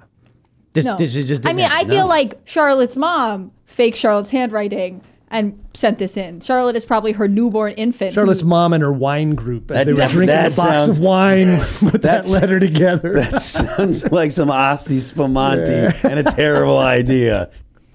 I'm gonna go and say it. I'm looking at the handwriting, and outright, none of this writing style is how they teach people to write. So for a child, let me point out a few things that make literally no sense. If you look at the D right here, you can see it starts from the top and goes down and then jumps around. That's not how they teach kids to write Ds. You start with the loop and go up, then down and back. And then you can notice the G, as I already pointed out, it starts from here and then loops around and then goes back. And then you look at the uppercase D, from the bottom up and out. That's not how they teach kids to write Ds either. This is written by someone who's gone to college and developed a writing style after years. And also, I have to be honest, it may even be written by more than one person, as you guys pointed out, because some of the handwriting looks completely different. I'd love to actually get they do those forensic handwriting people to look at this and be like, oh yeah, that's a 35-year-old woman. Tomorrow we'll get that. Somebody listening. That's the great thing about the internet is someone is looking at it right now. They're gonna make a video. It does look like the W on the second to last line is more curved than the one at the top. And they're different sizes. They're different pressures on the paper. Yeah. I mean, it's different wine mom. Why would they write precedent? Yeah. Like they understand consistently. They know what Biden is, but not president. Like it's like when they make the R backwards to make it seem like a kid wrote it. Oh, here you take a look at this. In the word something, the G is written with starting from the middle and going back and then down. But then the other G's are written in a very different way. This is written by multiple people. I think we should have multiple children recreate this letter. Just have them write it down and we'll compare. That'd be funny. We just go to a drag show and have the kids. We'll pass around a piece of paper and have those them do kids it are too traumatized. There you go. They can't do that. I know where we can find kids. A drag show. Just a local drag show. Ask them to write a letter. Charlotte's PS is like, please help me. My mom took me to a drag show. She's handing me dollar bills. Robbie Starbucks says, Charlotte has another letter for you, and she makes a lot of sense in this one. Dear President Biden, I just wanted to tell you something not fair to America. Ukraine is getting more money than homeless veterans or broken roads, our border security, and my parents combined. I think you should fix this and stop giving tax dollars to them. I'm a child, and even I know what you're doing is stupid. From Charlotte. P.S. Please don't pretend boys are girls anymore. It sounds crazy. Robbie's Charlotte beautiful. is so. We got to give kudos. Economy. Robbie and Landon, his wife, helped get a bill passed against this kind of crazed trans stuff for kids in Tennessee. So kudos to Robbie and Landon on that. They did great work. That G is driving me nuts. They're different. But it's just like, it's the most pretentious G ever. That's what's this G thinks it's getting away with this scam. I'm sitting on my notepad. I'm looking at how they made the G, and I'm like, what is this? The G is taunting you. Yeah, they wrote it one step. It was one step removed from a ransom note cut out of the magazine. It's one step removed from calligraphy. Like they couldn't help but just like every letter has to be busted up and weird looking, but the G they couldn't help it. They're like, I have to put my twirl in it. Do you think that person has a G in their name and they're used to therefore writing the G? Yeah. That may be evidence of who did this. I don't know. Joe Biden's a liar. This is so. Do you think this is from Ashley Biden? How does she spell her name? Here's the thing. Biden supporters, look, this letter perfectly exemplifies the difference between pro-Biden and not pro-Biden. Because there are people who don't like Trump but don't like Biden. The Democrat people who think the economy is good right now are the people who think this is a real letter. There's an overlap between the cognitive abilities of the average person who likes Biden and everyone else. And it's a diluted, because they have cognitive ability. They're well educated. They're smart. You know, if you give them an IQ test, not the average person, they would score high. But a lot of the Biden supporters. No, the average ones. No, I disagree. All right, then I'm looking more at the ones who are running, the woke agenda on the midwits, slightly above average. Yeah, but midwits and up. They're not dumb, and they're not fooled, right? They're deluded. They have deluded themselves. And like you said, the ones who grew up on Facebook's algorithm and the rest of it and all their schools, everything they've been taught, how do you not believe that? Those are the people you are told to trust. So everything they've been taught is wrong. Yeah. So how do you form an opinion that's not going to be stupid and wrong when you have nothing else to go on? If you are a functioning human being and someone shows you, and someone says, look at the sky. What color is it? And you go, it's blue. No, it's red. You go, nah, I'm pretty sure it's blue. And you're saying that for some weird reason. These are the kind of people that go, it's red? Oh. Like when they said 2 + 2 = 5. Mm-hmm. And then all of the Biden people were like, oh, 2 + 2 = 5 now. And they're like, let me give you some convoluted reason why math is wrong. That was so frustrating to see people just basically changing the meanings of terms so that way they could semantically say that they were right. When racist everyone got changed? I feel like you just up and change words. We're in a simulation, and the purpose of the simulation is to see if people of good nature and good capability will stand up against psychotic destruction. There's an advanced civilization that created this simulation we're all in, and they're like, is it possible for humans to truly pull through? Let's run a simulation and see what happens. Nope. No. Isn't that why God wiped everything out twice, right? Aren't we failing that test? We should be building a yacht of some flavor, maybe. A giant boat. We got a lot of boats. If the world flooded, we got a bunch of cruise liners, which are floating cities. I think they'll be all right. But sometimes I just wonder about the insanity that is, like this letter from Joe Biden and the things they do are so obviously fake. Mm-hmm. Like there's no rational person is going to believe it. And then we have people who really do believe this stuff. But think about it now. The training starts in preschool, right? They've got the kids from preschool on, and nothing they're told. They get no reason. They get no reasoning capabilities. But I'm saying, like, it's one thing if you believe things that are not true. It's another thing if you can't discern things in real time. Mm-hmm. Like outside of politics, if I went to someone and said, point to the pumpkin, and they point to a cucumber, and I go, actually, you're correct. That's the pumpkin. Like, the fact that they can't be like, hey, you're tricking me, 2 + 2 isn't 5. They lack the capability to even do that. That's beyond brainwashing. Like, you can take a person who grew up in a cult and then show them truth, and then they go, oh my God, what have I done with my life? I am being woken up to the harsh realities of the cult that I was in. But these people, they're completely demoralized to the point where you can be like, 2 + 2 does not equal 5. Here is 2 and 2, and there's 4. And they go, nope. And you're like, okay, the sky's blue. Nope. You're deprogramming people out of a cult. Essentially, you're identifying the challenge we face. Because the large majority of people in this country for the past 2 generations have been programmed to believe things that are fundamentally not true. And so they lack reasoning capability, and all the facts they've been trained with, their AI, is all based on garbage. So how do we do that? And it's a 2-generation plus fight. And that's got to be back to the schools. You either got to have kids out of the schools or you got to have something else. But you have to be counter-programming, because we're not going to deprogram. We can give up. Gen Z and the millennials are toast, right? They're sorry, but they're wasted generations. There are outliers. No, I think I'm the last year of millennial. How old are you? I'm 27. I'm supposed to ask women their age, Tim. Whatever. Rude. See, all right, here's the thing. I am the lead dog of Gen X. My birthday is when Gen X started. Trust me on this. I lived the life. Everything I did was Gen X. We invented all the crazy sports, all that stuff. I lived it. It's the last generation where we actually lived the American dream, where things are better than our parents, where we were taught reality, all of those things. That hasn't happened for millennials or for Gen Z? Hear me out. Okay. What if we took all the millennials, put them on a bunch of big boats, and then brought them to their own island and said, this is your country now? Hello, it is Ryan, and I was on a flight the other day playing one of my favorite social spin slot games on ChumbaCasino.com. I looked over at the person sitting next to me, and you know what they were doing?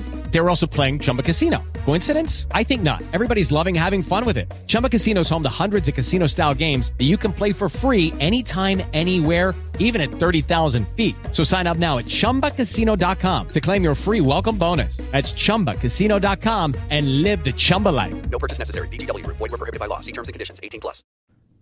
It'll be perfect because you've been trained how to live a perfect life, right? They've got the right programming for it. What we should do is, Tim, are you making plans for Australia? I got an idea for a fundraiser. I've always wanted to go to Australia. No, hear me out. Let's do this. Let's start a fundraiser for a communist utopia. Mm-hmm. We'll buy an island, and then we'll tell all of the commies in the United States, you will get to live in your communist utopia. We've all pitched in our money together to make it. Let's leave this horrible racist place, load up all the commies on a boat, bring them to the island, and say, good luck. Right? I'm down. Speaking of communists, today is the anniversary of the death of Karl Marx. Yeah. Is it a holiday? It should be. I said that 3/14? 3/14. Pi Day is the anniversary of the death of Karl Marx. Wow. Yeah, the reason they wouldn't get on the boats is because they already live in a communist paradise. Why would they go anywhere? Well, that's they want to put us on. Tell boats. them they're going on the TV show Love Island. They will go. I don't think you understand. Probably true. The interesting thing is, they don't want a communist utopia. They just want to steal your stuff. Yeah. Because they could set up a commune wherever they wanted. But they just want your stuff. Communists are motivated by hate for the successful, not by actual care for other people. Correct. They lie. But true communism has never been tried. That's because it's global and it'll never happen. All right, we're going to go to Super Chats. If you haven't already, would you kindly smash that like button, subscribe to this channel, share the show with your friends, and become a member at timcast.com by clicking that Join Us button. If you like the work we do and you want it to keep happening, become a member at timcast.com. And I believe the Discord is done. It is totally done. And can people get access to it now or what? I have to speak to Andrew about that, but I'm pretty sure it's finished. I'll talk to him after the show. 3 tiers. The lounge, everyone gets access to. If you give $25 or more, you get access to the VIP suite where you get voice chat. It's a special voice chat room. Or if you've been a member for at least 6 months at $10 a month, you get access as well. We did this because we want to prevent creeps and weirdos and, far left psychos from just coming in and screwing with the voice chat. But we didn't want to make it only so the idea is like, okay, what if you charge more so that way it's harder for them to do? It's like, yeah, but that's not fair to regular people. Well, then what if you time gate? It's like, well, then Antifa will just come in. Do both. We do both. And then we're going to do a special club, which is $100 a month for the elite VIP room where our staff actually will hanging out. So if you're in the elite club, then you're actually hanging out in the room with members of our staff and things like that. And people like Phil, who will be hanging out and talking about stuff. Play guitar. The idea for the elite club is, look, obviously we want to make money because we want to be able to invest in the business, hire more people, and do more cool things. But it's also just, it is about gatekeeping to a certain degree. Like, we want to create a cool cultural space. We don't want to lock people out who can't afford it. We do want to make money. So we're trying to find that middle ground and do cool things. So I think what we're ultimately going to do with the $100 a month package is have at the physical location, you'll have unrestricted access to the upstairs private club room and something like that, because we want to create culture and get people really active in doing all this stuff. But we'll figure it out as we go. I believe it's done. It should be up soon. Also, you'll notice at timcast.com, the newsletter is now available. People have been clamoring for the newsletter. It is now available. So sign up for that. And then what we're doing is, I believe once a week, we give you the highlights of articles, episodes, and things you may have missed. And this way we get a direct line to you in the event that we get censored, shut down, banned, or otherwise. We can send you guys an email, but you have to opt in because we don't want to spam anybody. So if you choose to, then you'll get it. All right, let's read some super chat. Smash that like button. All right, I'm not your buddy guy says, when I am weak, I appeal to your values. When I am strong, I enforce mine. There is no good ending to this story. Oh, yeah. Raymond G. Stanley Jr. says, Tim, your 4 p.m. really spoke to how many of us feel we want hard action. We're sick and tired of they, them, pedoing the children and getting away with it. I don't care if it hurts anyone's feelings. Disgust. That's what I'm saying, man. Look, I get it. I like that DeSantis revoked their liquor license. I said I was really happy to read that headline. Someone's doing something. But how did we go from a society that would never allow it to now being like, well, we allow most of it, but this one time we took away a liquor license?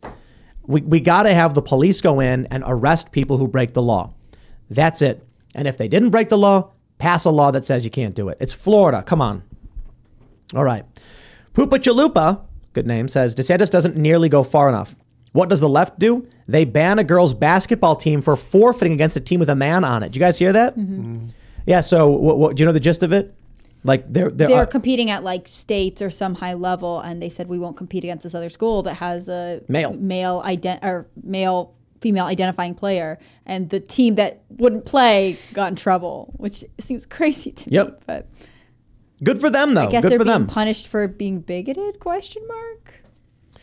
All right. Max Reddick says, Tim, I know that you have known David Pakman for a long time. Would you consider having him on IRL to press him on some of these issues? I think we've invited David a lot. I just think he hosts his own show, so it's hard for him to do that. Like, you know, people got to understand. I got nothing against David or Hassan or Cenk Uygur when they're like not coming on the show because they host their own shows. As for some other personalities who said, I will go on your show, and then privately were like, psych, I'm not doing it, and then dragged me on the internet for clicks and stuff, yeah, those people are evil scumbags. But as for the other people who are like, sorry, man, like I host my own show Monday through Friday, I don't really have time to do this, I go, you know what, you're right, because neither do I. I'm not going to hold it against you. That being said, I'd love to have David Pakman on. I believe we're actually trying to get Kyle Kalinske on. I need to message him again, because I think Kyle's fantastic and honest. And he has expressed interest in coming on before. And I've talked to him a bit. So that would be really cool. It'd be cool to actually have him and Crystal, because I think they're both great. And I think they are more likely to understand what we're talking about. But I think Destiny's coming on soon. And I think TJ Kirk as well. Yeah, so we're trying to fit everybody in. We're very, very jammed, with the schedule. I think The Amazing Atheist, we're trying to get on like beginning of April or something. And I think he's going to be a funny guy. I think he'll be a good show. He's rambunctious and he insults me on Twitter, but I think it'll be interesting in the conversation. Isn't that his thing though? He insults everybody on Twitter. I don't think I've ever seen him be nice to anyone. But it's like he's not.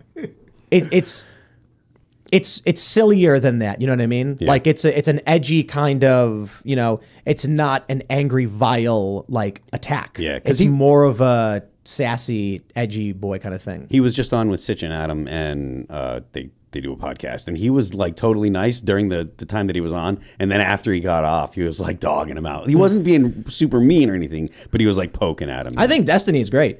The omniliberal, I think, is whatever. We've had him before. I disagree with him on some things, but he's a good dude. He'll come in here, he'll talk to you, and he'll make an argument, and he knows what he's talking about. He's not full of it. So that'll be fun too. All right, Amtrue13 says, yeah, only night I get to watch live. That PragerU video was awesome. Share it. I finally did a PragerU video. I think I actually have two. Like one just came out. I think we worked on two of them. But if you did like it, or if you didn't see it, you should check it out. And it's about lying liars. And it's like I ask how many times does someone have to lie to you before you will call them a liar? And it's about the corporate press and things like that. So you should definitely share that if you really do like it, because I think it's a message people need to hear as I rag on the media incessantly. All right, where are we at? What is this? Olivia Claire says Etsy finally paid me. So hopefully other creators are getting paid. Made lots of sales today too, but I'm still worried about the next few months. Yeah, how's it been, Olivia, for business? Because like I've been saying, our ad rates have gone down. And so that's why I'm really pushing like memberships, because ad rates are volatile. And if in 2020, we were solely an ad-based show. Like it was just YouTube ads, and we did really, really well. And then I thought to myself, like, hey, this is a really stupid idea, because if sponsors get pulled, we're out of business. So we launched the website, shift a heavy focus into sign up to become a member, because if you guys pay $10 a month, if one person pays $10 a month, once a month, we could lose all of our ads based on how many members we have and still operate the company. And so with the activists trying to get ads pulled and constantly threatening people, and with the ad market taking serious hits, then we need members. The more members we have, the less worried we are about censorship, the less worried we are about the ad rates collapsing. That being said, when we see ad rates go down, usually means y'all are hurting too. So, do what you can. I just put it simply this way. If there's anything you could do, if you don't feel like doing anything else, if you don't want to speak up at work because you're worried about losing your job, become a member at timcast.com. It's $10 a month. And at the very least, you're helping us do shows like this, and more people are learning about this stuff. But do you? I can be a harder salesperson, but I want to be real with you guys. So let's read some more super chats. Patriot American says, Tim, I knew there's a subway beneath the Capitol. It's for emergency evacuations. They touched upon it in XXX State of the Union starring Ice Cube. A classic. It's film. Also for people like Jerry Nadler who can't walk the 100 yards between buildings. He looks like 100 pounds of cow manure put into a 50-pound bag. He looks awful. Hey, talking about ad rates for just a quick second, one of the few bipartisan issues right now in Congress is actually attacking Facebook and Google's domination of online ads. And I would actually I hope they do something. Wouldn't that be nice if they stopped the monopoly that's squashing creative activities online? Yeah, but the issue with the ad business, it's because they're easier to use, because Google and Facebook own so much. It's not so much that they're shutting down the competition. It's just they're doing it antitrust. They're not doing it based on content. So it's not got anything to do with the Section 230 and the rest of it. They're actually talking about they have a monopoly on it. But you can't do anything about it. You can. What can you do? Antitrust law. There are antitrust torts. What will that do? They can break up force them to sell off part of their ad business, force them to, there's ways they can say you have too much of this market. And actually, and that's existing legislation. If they sell off their ad business, what does the ad business become? Well, they'd have to break it up, sell it to multiple companies. Right. And then you've got a situation where they start competing against each other. Because right now, you've got Facebook and Google control somewhere 75 to 80%. That will lower the ad rates. If they're competing against each other for content, not the other way around. So if you need eyeballs to serve ads on. Google and Facebook now have all the eyeballs. And then what'll happen is you're going to get a combination of two things. The various ad companies, I do think it would probably be a net positive if advertising was ripped from Google as a company and became an independent company or several, and a bunch of ad agencies had to compete. Mm-hmm. And then what likely would end up happening is, let's say Google Ads becomes company A, B, and C. Mm-hmm. Company A will go to a channel like mine and say, we want an exclusivity deal with you. We'll give you X% for X amount of time. Mm-hmm. And then that will likely give me a better rate. Mm-hmm. The problem is they'll say, we're going to give you 75% of all the ad revenue because YouTube only does 65. For bigger channels, I think it is 75. But then company B will be like, hold on there, buddy. We'll give you 85. And then company C says, we'll do 95. And then here's the worst part. Those ad agencies then compete against each other for the companies. And so when Coca-Cola comes to the ad agencies and says, who can get me the cheapest deal per views? They go, I'll give you a million views for $1. And then they go, you got it. And then they walk up to you and go, we got you the deal. Here's your 95 cents. I don't think anything you're saying is wrong. However, when there is competition, right now there's none. And so you've just got Facebook and Google making the decisions for everybody. At least you've got the option of negotiating with somebody other than them cornering the market and driving the price down because they make those deals. There's two negotiating phases: the content producer and the ad agency, and then the ad agency and the ad buyers. Mm-hmm. And the problem is, what works for us right now is that YouTube basically has an auction system where anybody who comes in can place a bid on how much they want to spend for an ad to appear on this content. So obviously Coca-Cola can spend more than a smaller cola company. Like RC Cola ain't spending those Coca-Cola dollars. That means a Coke ad is more likely to appear. That means I get a lot more money because Coke knows all of these other channels this guy's going to spend $1. He'll spend $2. He'll spend $3. I have to spend $4. Otherwise I don't get the ad. Then I get $4. You break it all up. The inverse happens. Coca-Cola goes to the ad agency and says, what's your rate? $4? No way. I'm going to give $1 billion to this company because they're getting me in at $1. And then my ad rates drop by 90%. So there's an advantage right now to everything being done through a centralized auction market. I can understand that. I think there is but it does empower a couple of Google, things like that. Well, it also, the people who are pushing for that are representing content producers. So it's not like their goal is to make the ad rates drop. All right, let's read some more. We got Kenneth Hardy says, Dear Tim, I'm sick of war. My last friend from enlisting post 9/11 died yesterday. We were all so eager for revenge. I hate war. I hate violence. I hate that we got so very good at it and stopped caring about the human cost. I am one such big sad. Sorry to hear it, man. I also believe war is very, very bad. Very bad. Josh says, Tim and Cassandra, check out Mostly Peaceful Latinas, 2 super-based women who are doing real conservative work in Florida. Would love to see them on IRL. We'll write that down. What is that one? Mostly Peaceful Latinas? There we go. I'll take a look. All right, what do we got here? Korik57 says, Tim, some of these people are already registered sex offenders. Fair point. Jack Hammer says that liquor license can easily be worth $250,000 in Miami, so this wasn't a slap on the wrist. I understand that, and it's a Hyatt. It's a very large business, but their principal business is going to be staying in a hotel room. Now, don't get me wrong. There may be some guy who's like, let's get a hotel in Miami. What do you mean there's no liquor license? Get a different hotel, honey. I don't want to go to a place that has no bar. The reality is, I don't think most people who are thinking about that. I used to travel for work all the time, and we'd go to the bar sometimes. And if the bar was like, sorry, we're closed, we'd go, okay, and we'd go somewhere else. Like, we didn't think twice. We don't care, you know? So, and to be honest, if you're on vacation, you're not going on vacation to go to the Hyatt's bar. You're going on vacation to go to the fancy little Miami Beach club where they've got fancy little Miami Beach drinks. 90% of the bar business for those people is Joe Businessman during the week, you know? Yeah. And a lot of people who stay will go downstairs and sit at the bar with their buddies on a business trip. So it's bad for them. They'll lose money. But I think the average person who's traveling for work will sit at the bar and have a soda and some wings with their friend and be like, can I get a beer? But you don't have any? But okay, I guess. People aren't going to know their liquor license got pulled. They're still going to keep buying the rooms. The only difference is when they go downstairs, they tell their buddy, let's go downstairs and grab lunch real quick at the restaurant. They'll sit down and say, I'll get the burger, French fries, make it sweet potato fries, give me some of that cheese dipping sauce, and I'll get a Corona. What do you mean you don't have Corona? All right, give me a Diet Coke. That's what'll happen. That's the only thing that's happened. That's what Ron DeSantis did. So okay, I guess. All right, let's grab some more. All right.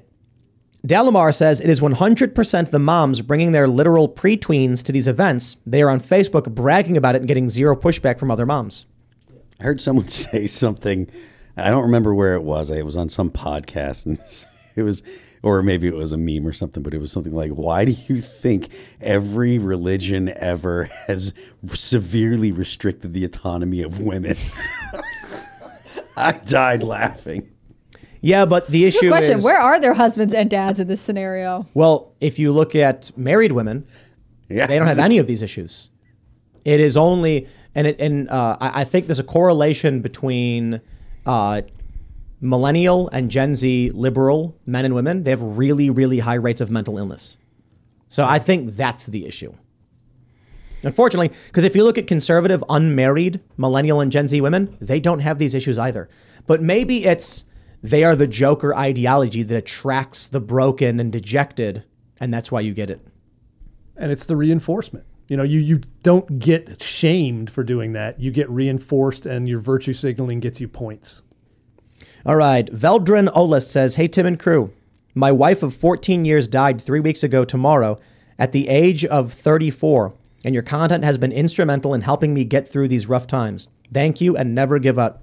Very sorry to hear it, man. Sincerest apologies. I hope everything's going well in spite of this, and you're doing what you can.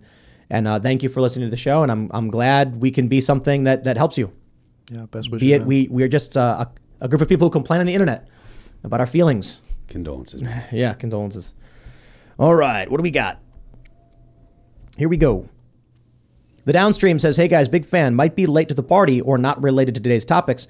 But Tim or Ian might find it coincidental, like I did, that Barney Frank, a.k.a. the Roll the Dice guy, is a sitting board member at Signature Bank. Odd.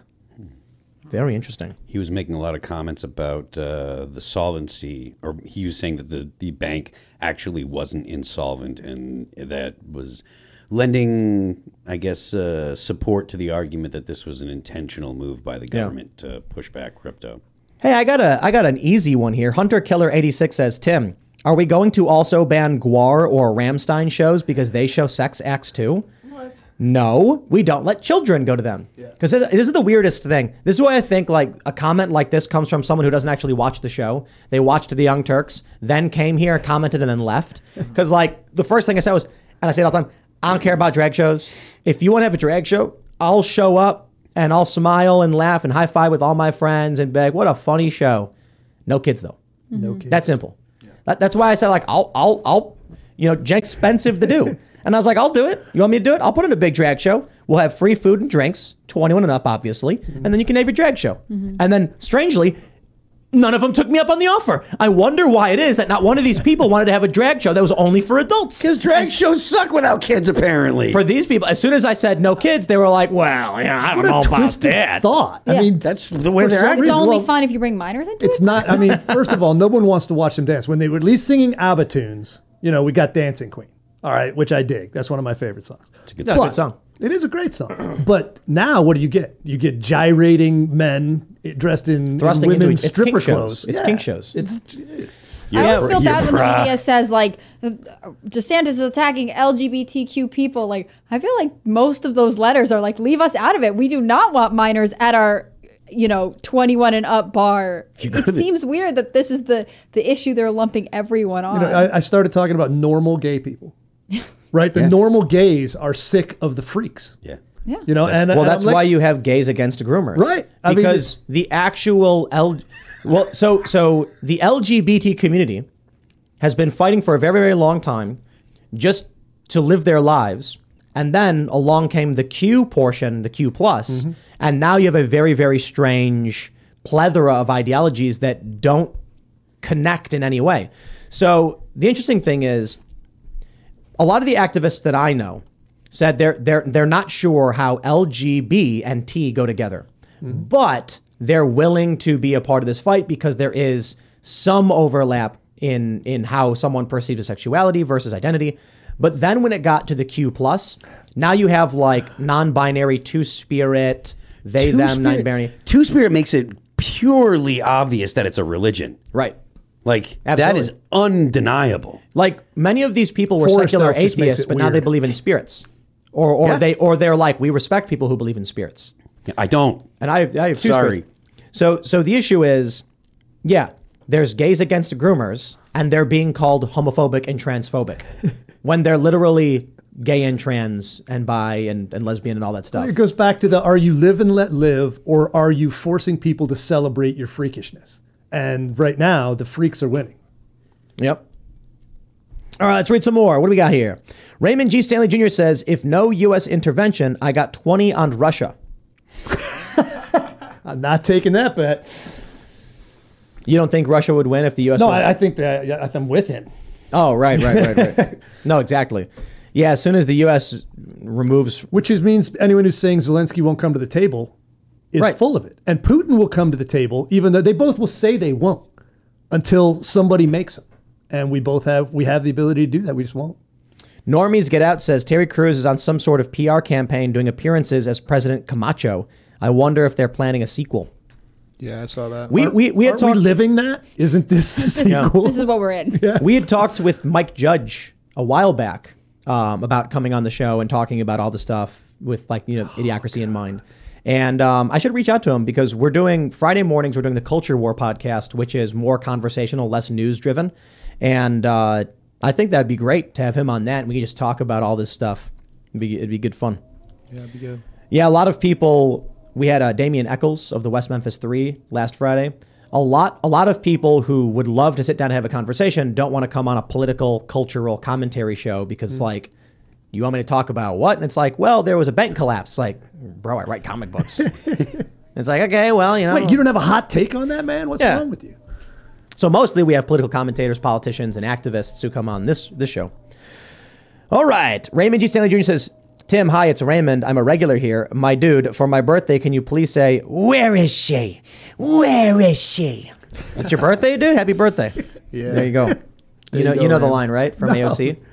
AOC said that she heard a knock on her door and she went and hid in the bathroom. And then she heard someone go, where is she? Yeah. but like blocks away. That's 2 buildings away. An hour before the building was breached. She was psychic, and she saw a vision of the future. Her eyes turned white, and she saw them an hour later storming the Capitol. Then when she heard the knock, she goes, "It must have happened sooner than my premonition." Or she's made the whole thing up because she lies. How about that? She got a note from Charlotte telling her about it. Yeah. Charlotte warned her. Dear AOC, the insurrectionists are coming. Hide. She's so full of Love Charlotte. Classic P.S. Charlotte. Yeah. Her crazy G's. What is this girl doing? All right, where are we at? Let's get some more super chats. Joel Xline says, I'm 30 minutes behind, and I just heard the guest say the U.S. didn't blow up the Nord Stream. LOL, I'm guessing he didn't read Say's Substack. We 100% did. No. They equip Ukrainians and then go, oh, look, the Ukrainians are doing that thing that we wanted them to do with our equipment and tools. I'll be honest, I'm still not convinced it was at a Biden level of approval. I think the Ukrainians did it with our money. Well, what is? Fair point. But I think the Ukrainians did it with our money because they were afraid people were going to lose their focus on his war, and he needed something to scare Europe and everybody else about the energy. So I think it was more Zelensky. I think if he was smart, he did it, and then everybody said, oops. I heard that pipeline is encased in like it's surrounded by like 3 inches of concrete. I don't know. Yeah. I'm just repeating stuff that I read. It was a legitimate but that's a detonation. That's a serious pipeline to be blowing up, and if it's surrounded by concrete. Miguel Rivera says, Tim, most schools don't teach cursive anymore anyways. Yep. That's what you were saying, right? Yeah. So how is there like that cursive G in there? Because wine moms, when they were younger, were taught cursive.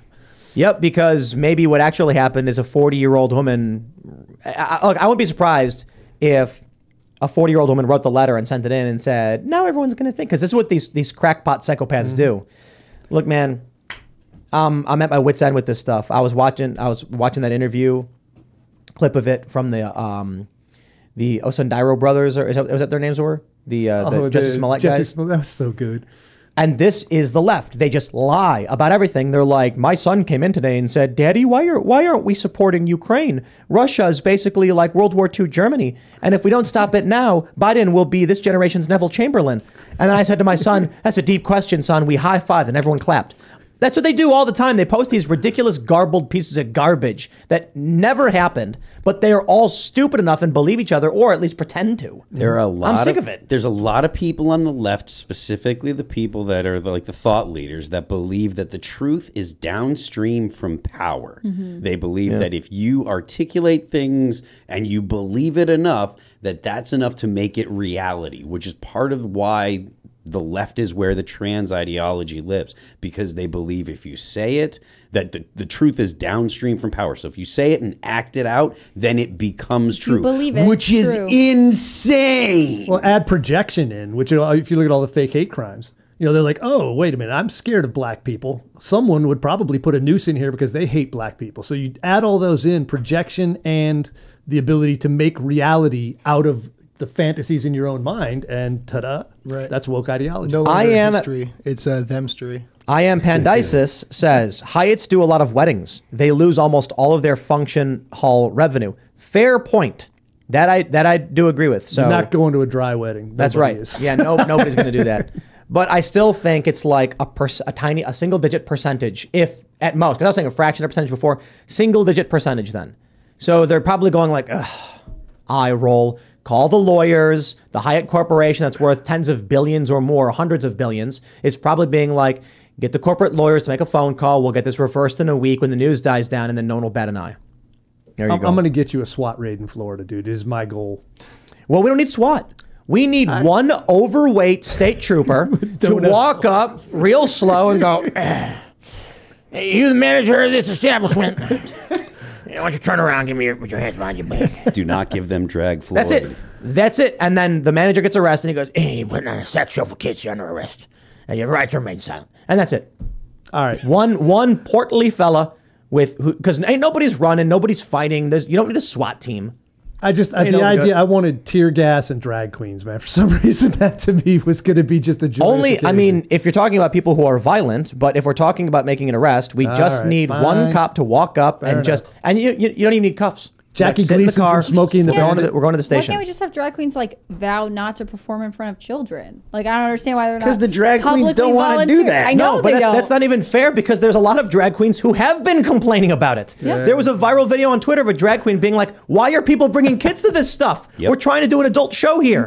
But then the creepy pedos are pretending that it's all just they're using the LGBT community as a mask for their grooming, for their freaking. And then the issue is the media is protecting them. Yeah.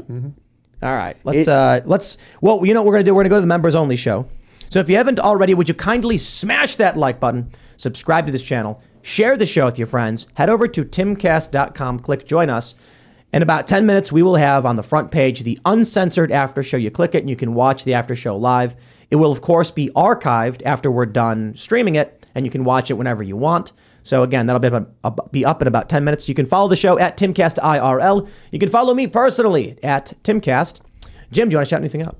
At Jim Hanson, DC, and my awesome how-to book, Get Based, and you will end up leaning back on a Jaguar and looking cool like I was. Oh, there you go. I am Phil Labonte, lead singer of All That Remains. I'm Phil That Remains on Twitter. I am Phil That Remains Official on Instagram. Give me a follow and we can poop on the commies.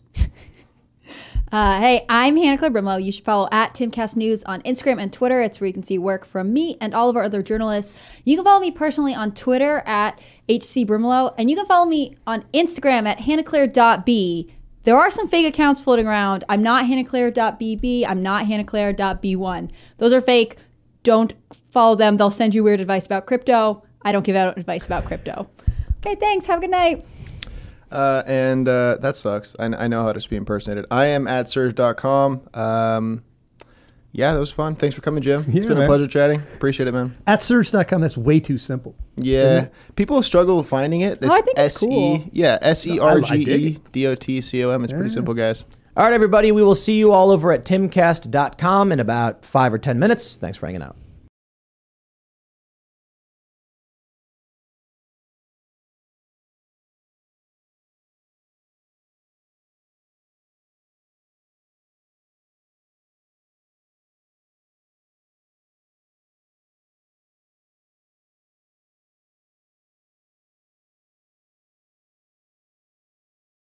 Step into the world of power, loyalty, and luck. I'm gonna make him an offer he can't refuse. With family, cannolis, and spins mean everything. Now, you wanna get mixed up in the family business. Introducing The Godfather at ChumbaCasino.com. Test your luck in the shadowy world of The Godfather slot. Someday, I will call upon you to do a service for me. Play The Godfather, now at ChumbaCasino.com. Welcome to the family. VGW Group. No purchase necessary. Void where prohibited by law. See terms and conditions. 18+.